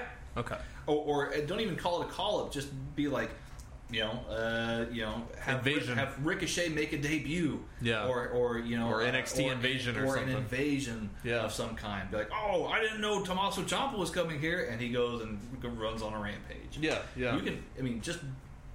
You can have a little bit more creative licensing, I feel, but you also want to make sure to share that hardcore audience, and I think that there's a there's already something to be said. There's already a really good example of this here. WWE is slightly partnered with Progress Wrestling in the UK, which is like you'll see guys like Pete Dunne got his name in Progress. So that's the UK champions. Yeah, Tyler Bate has been in Progress. Walter, Mustache Mountain. Yeah, Mustache Mountain. Him and Trent Seven from Mustache Mountain are in Progress. The current Progress World Heavyweight Champion is Walter, who just made his debut in NXT UK. Mm-hmm. So they have a slight partnership, but these guys aren't exclusive to WWE. They still wrestle in Progress. Oh, okay. So, I mean, you could do something where, hey, you let NXT run its own kind of thing. You can still have them kind of jump back and forth with me in WWE, and that would also open up the door to where, if you're a hardcore fan, you could possibly see NXT and AEW do a partnership kind of thing, where you could have Tommaso Ciampa versus Kenny Omega. You could have Johnny Gargano versus one of the. Well, I was gonna say maybe the current AAA Cruiserweight champion, who's really good. You could have all sorts or Ricochet versus. Ricochet and Velveteen Dream versus the Young Bucks. That would be cool. Ooh, yes. Or the War Raiders versus the Young Bucks. Aleister Black versus Cody. Aleister Black versus Cody. Or Aleister Black versus Kota Ibushi. That would be cool. See, these are all great. Yeah. Yeah. And I think that Kenny being in AEW also has the leverage to where you can work those kind of deals out also with New Japan and say, okay, well, we do want to borrow somebody like Will Ospreay or Zack Sabre Jr. or Okada or whoever. We want to borrow these talents here. So I don't know. Just some thoughts. I like it. Okay. Do we want to run down any other quick news? I know we talked about Jimmy Havoc and the Best Friends and a lot of other new signings that went with AEW. Y'all, I heard y'all wanted to talk about Jack Swagger real quick and his success in Bellator. Yeah. Just real briefly here. Yeah, Jack Swagger. Jack Swagger, let me tell you. Yeah. And you guys that think wrestling is fake, pull up the tape of Jack Swagger handling that young boy. People forget that these guys are athletes, man. And when Jack Swagger went to break that dude's arm, dude looked like a little kid moving around in a circle. Stop playing. Man, J-Raw. Man. No, it was really cool to see, though, especially because I know you heard people, doing comparisons with CM Punk and Jack Swagger. Yeah. I'm going to make one of those comparisons real quick. Yeah. It was just kind of cool to see someone that I know from WWE, like that is how I know Jack Swagger, to go into an actual MMA event and wreck shop. I thought was awesome to see. You got to remember, not CM Punk, but Jack Swagger. A lot of these guys have real wrestling background, right? But you see them in WWE, and everyone kind of just writes them off because they're like, it's all fake. This guy just has some muscles. Yeah, no, Jack Swagger's a legit collegiate All-American from Oklahoma. Yeah. So he knows probably better than almost anybody as far as MMA what combat is and how to actually proceed with holds and how to maybe control your opponent, and it was a very good debut in Bellator. Yep. And from an analytical perspective, American wrestlers are hard to beat because they have a ground game, plus they have a strong chin. Yeah. And they're typically big as crap. Yeah. So those are like from like people with American wrestling background, not the choreographed wrestling, but the like competitive wrestling, collegiate. They're really hard to beat because, like I said, they're big, strong chin, and have a strong ground game. So that's you can't really. They're strong in all three phases. And one thing real quick too about collegiate wrestlers who go into MMA, and I know this. A big shout out to Joe Rogan and his podcast, The Joe Rogan Experience. I've heard them discuss it with him and other different MMA experts. It's a lot easier for a wrestler to transition and learn other forms. Other forms like kickboxing or boxing. It's a lot easier for a wrestler to pick up on striking, perhaps, than it is for maybe somebody who's trained as a striker, in boxing or kickboxing, or maybe even. I mean, you could definitely argue that maybe jiu-jitsu is a little bit closer to wrestling, but jiu-jitsu and wrestling are the two main ground game, aspects to MMA. And I think that it would be difficult for somebody who's maybe like a Conor McGregor who doesn't have a grappling background, and is more of a striking background, to kind of learn grappling than maybe somebody like Khabib Nurmagomedov, who he's a wrestler, a pure wrestler who can also strike. I think it's very interesting. I think I do wish Jack Swagger all the best in his career. Yeah, definitely. Before we move on to our final segment, which I'm very excited about, we'll make it brief. But I just want to talk about that. But is there any other news that we want to discuss before we get to our final segment? One thing I wanted to get to, I was going to say, hold on. I was going to say one thing. Steven says he's good. On the Jack Swagger situation, that was one thing Brock had to learn. His first match, or second or third match against Frank Mir, he didn't have ground defense, and Mir nearly broke his foot. So it's like you said, to that striking versus grappling aspect. Well, and Brock was a collegiate wrestler as well, but he had taken so much time away from it. He was far removed from it. Plus, like I said, he didn't have very good ground defense at that point. Well, and one could argue maybe Jack Swagger went to a better collegiate wrestling school than maybe Brock did. I don't know. I mean, that's up for collegiate wrestling experts to decide. Just real quick here, we've got a new segment. Here we go. I definitely want to have some fun with this one. Buckle up. So we're going to call this one Deep Thoughts. Okay, so I want deep for this segment. This thought is deep. This is an interesting thought here. So most our thoughts will be deep, but this thought is a deep thought. So I want the both of y'all to close your eyes and to really focus on this here. Okay? Imagine the world. Imagine a world. Okay. Now, my inspiration for this topic here. Again, I'm a big fan of the Joe Rogan Experience podcast, and he had a very famous show with Elon Musk where they talked about AI at length. AI, artificial intelligence, robots. Oh, I knew something was wrong. Elon Musk was involved. Technology, the end of the world. It was very much like the second Terminator movie being talked about into life. Now, I've also seen that that Disney has these robots now. Why right? Disney? Yeah. Why? Disney's created these robots here that are extremely acrobatic, have human-like reflexes and movement. These weapons. Now, my question to you guys is, when will we see artificial intelligence in professional wrestling? And is that something that you guys would like to see? Robots in wrestling. Now, I've seen these robots Disney made. And these fools Oh, jeez, J-Rock. could not stop at a pogo stick doing flips.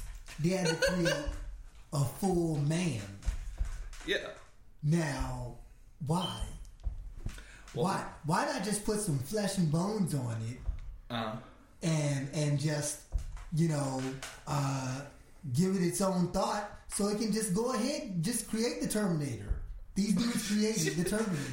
Well, I think that... No one don't want to see Terminator wrestle. Well, the idea behind these Disney robots is like, to take the place of like stuntmen and like, maybe do like Cirque du Soleil type shows where, what acrobats would do. But again, So what you're proposing? You could put CGI mods on the pogo stick. You don't gotta create a fucking man. They made a man. So you're proposing a robot wrestling league? I mean, sure, why not? Okay. Someday in the future. Maybe. So I don't hate it. Okay. But here's my problem with it. The reason people like Becky Lynch get such a huge pop from the crowd, Right. is because she's a human person. Well, okay. And so, if you take it to a robot wrestling league, there's no personality. There's no characters. It's just Well, hold on though. just robots. It depends on how we book the robots. God damn it! Okay. Like if we book the robots strongly enough, I mean, What does that even mean? like you'll have different robots with different names and personalities, and you could make it held in a larger arena, kind of like did you watch the third Thor movie? Yeah. Ragnarok. Yeah. Yeah. You know how like Thor, and if you guys post us back or write in the comments that we're giving away spoilers to this movie, I'm going to block you. All right. yes. But Should have seen it by now. you should have seen it by now. Don't complain about me giving away spoilers here. But yes, there is a scene where the Hulk and Thor have this fight in this Coliseum. Yeah. You could have a similar sort of thing with these robot warriors. They had the things flipping and landing in ready-made holes and nets. Well, Have you guys ever seen the game WWE All Stars? yeah. What if it's like that, but with robots, But that's where they're what- jumping like 30 feet in the air? But that's what I'm saying. Like you could do so many things. Like, and I know that Ricochet's able to do these moves, but Ricochet's already superhuman. Yeah. But here's the one bad part about it being Ricochet. He still has knees. Here's, Yeah. Okay. Here's what I'm you gonna can go have these with. robots be rebuilt to Here's what I'm gonna go with. Here's what's gonna settle the conversation. Okay, J-Rock. Who's controlling the robots? Yeah. If they're controlling themselves, I'm out. I'm out. Well, Yeah, he turns to the crowd. He's like, "I'm gonna draw some real heat now." Just goes on a murder. If he's poorly booked and pissed off about his booking, you don't want to be in that stadium. well, You don't want to be in that stadium. I actually didn't. And will they have lasers in their eyes? Because if they have lasers in their eyes, Freaking laser I'm beams. out. I mean, you They could. have laser beams. You could. So instead of I'm out. bookers, I mean, you could really just have coders who would book the robots and basically write in like their personalities and stuff with coding and just make it that way. So they would. No one would be directly controlling them then. They mean, would be making their. It's their not. own. It's not like I would be behind a glass screen with like a controller and like actually manipulating the robots. I mean, the robots would have like coded in moves that they would know how to, do like a suplex or a shooting star press. Or, I mean, I wouldn't be opposed to this.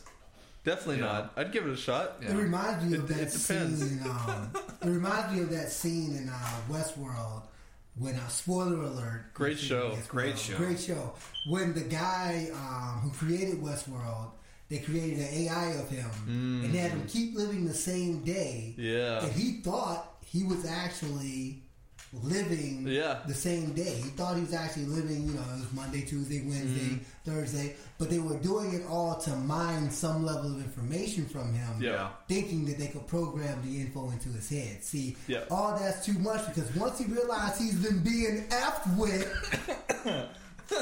like, who's going to cut him off? Is there a button on the back of his neck? I'm not going in that room. So if you can't remotely cut him off, leave him in there. So you're very afraid that ultimately what's going to happen is I'm going to have all these robots stored away somewhere, and they're going to snap out of it. They're going to realize they're robots. It's going to become iRobot.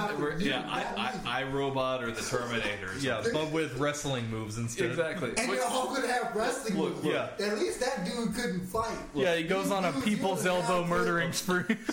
Of all the ways that I could see myself going, being rock bottomed into the pool by a robot and getting electrocuted to death that's a pretty good one. That's a pretty rad. I will take that. One of them's gonna hit the people's elbow off like the Empire State Building, and I get kicked in the gut, and there's a Spanish fly done to the back of a pool, and I have to flip with the robot. Oh Lord! Yeah. So I mean, yay or nay to robots in wrestling? Yay.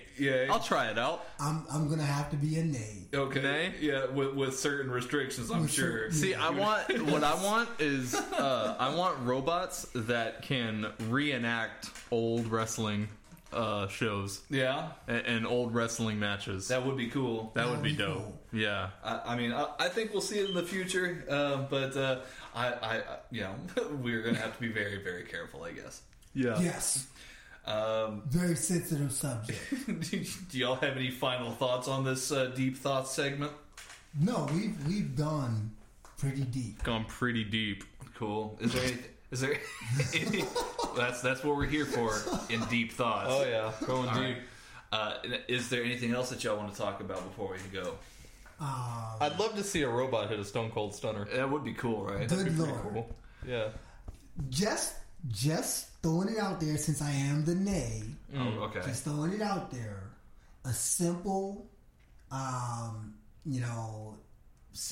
belly suplex, DDT. You got it. Gave Stone Cold Steve Austin a near career-ending injury. Yeah. So imagine a Robo Stone Cold Stunner. It would end your whole world. It would end your whole world. You wouldn't have a career or a life. Yeah. But that's what the other robot's for, right? Yeah. See, when you originally pitched me this idea, I was thinking like next year they bring in like a robot on the main roster, like to fight Daniel Bryan for the WWE Championship. This is T82 versus Daniel Bryan for the WWE title. Spoiler alert, only one of them leaves alive. Lord. But the robot's not really alive, right? So technically that would be the correct way to pitch it, right? Yeah. Yes. I guess so. Yes. Or no one leaves alive. Or no one leaves. And the robot walks out with Daniel Bryan holding his head. God. Remember is that not where you were going? All right, no. Oh, okay. Remember No Holds Barred with Hulk Hogan? Yeah? Yeah. Yeah.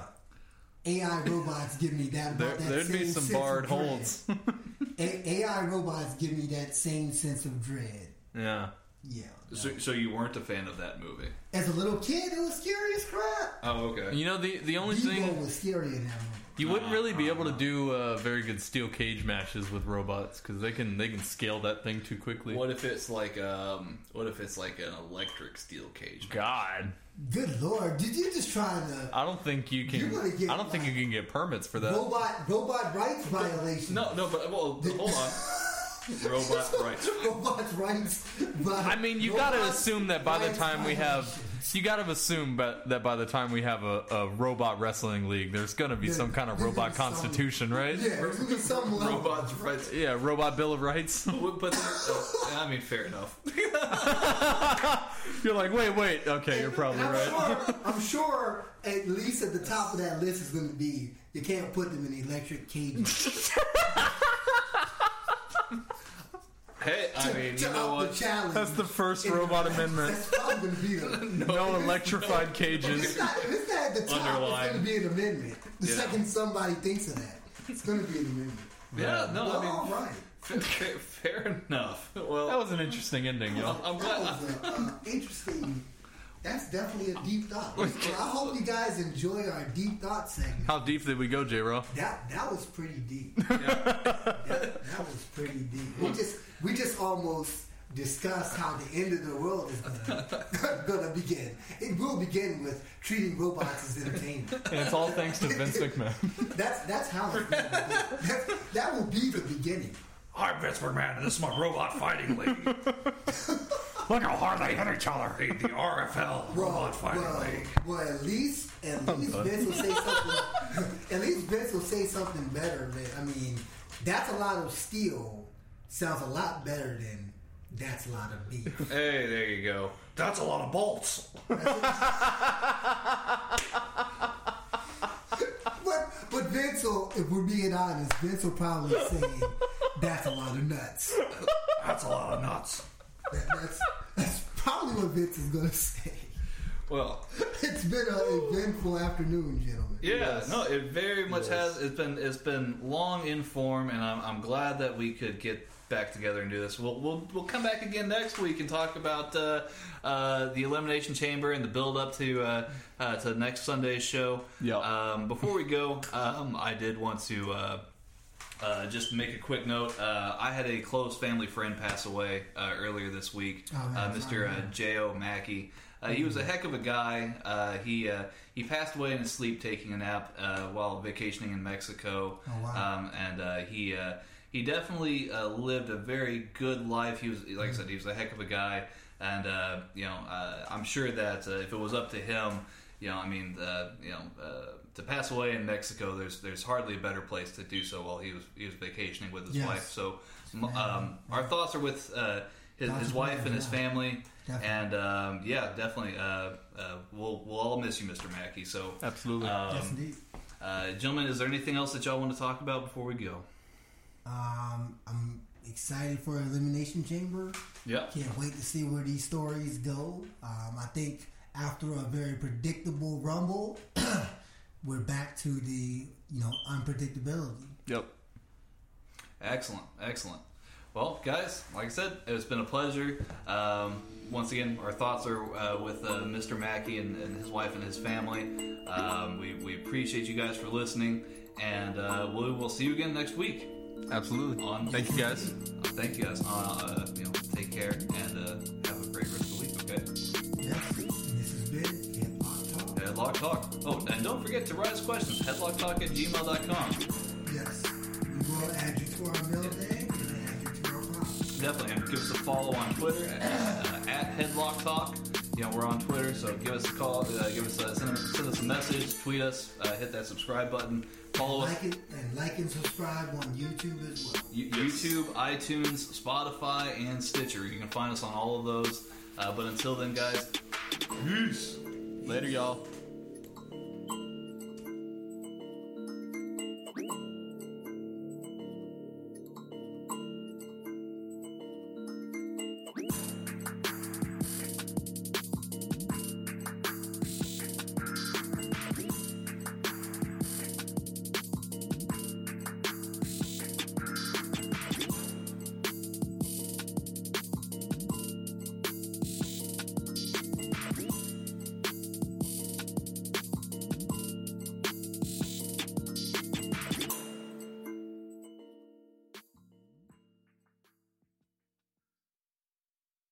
Attention foodies, Discovery Plus has what you're hungry for. With new original series and a supersized collection of favorites, Discovery Plus has the largest collection of food shows anywhere.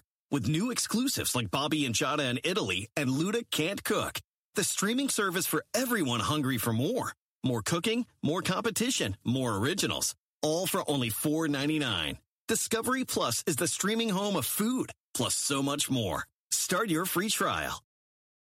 Discovery Plus has what you're hungry for, with new original series and a supersized collection of favorites. It's the largest collection of food shows anywhere, all for only $4.99. Discovery Plus, the streaming home of food, plus so much more. Start your free trial.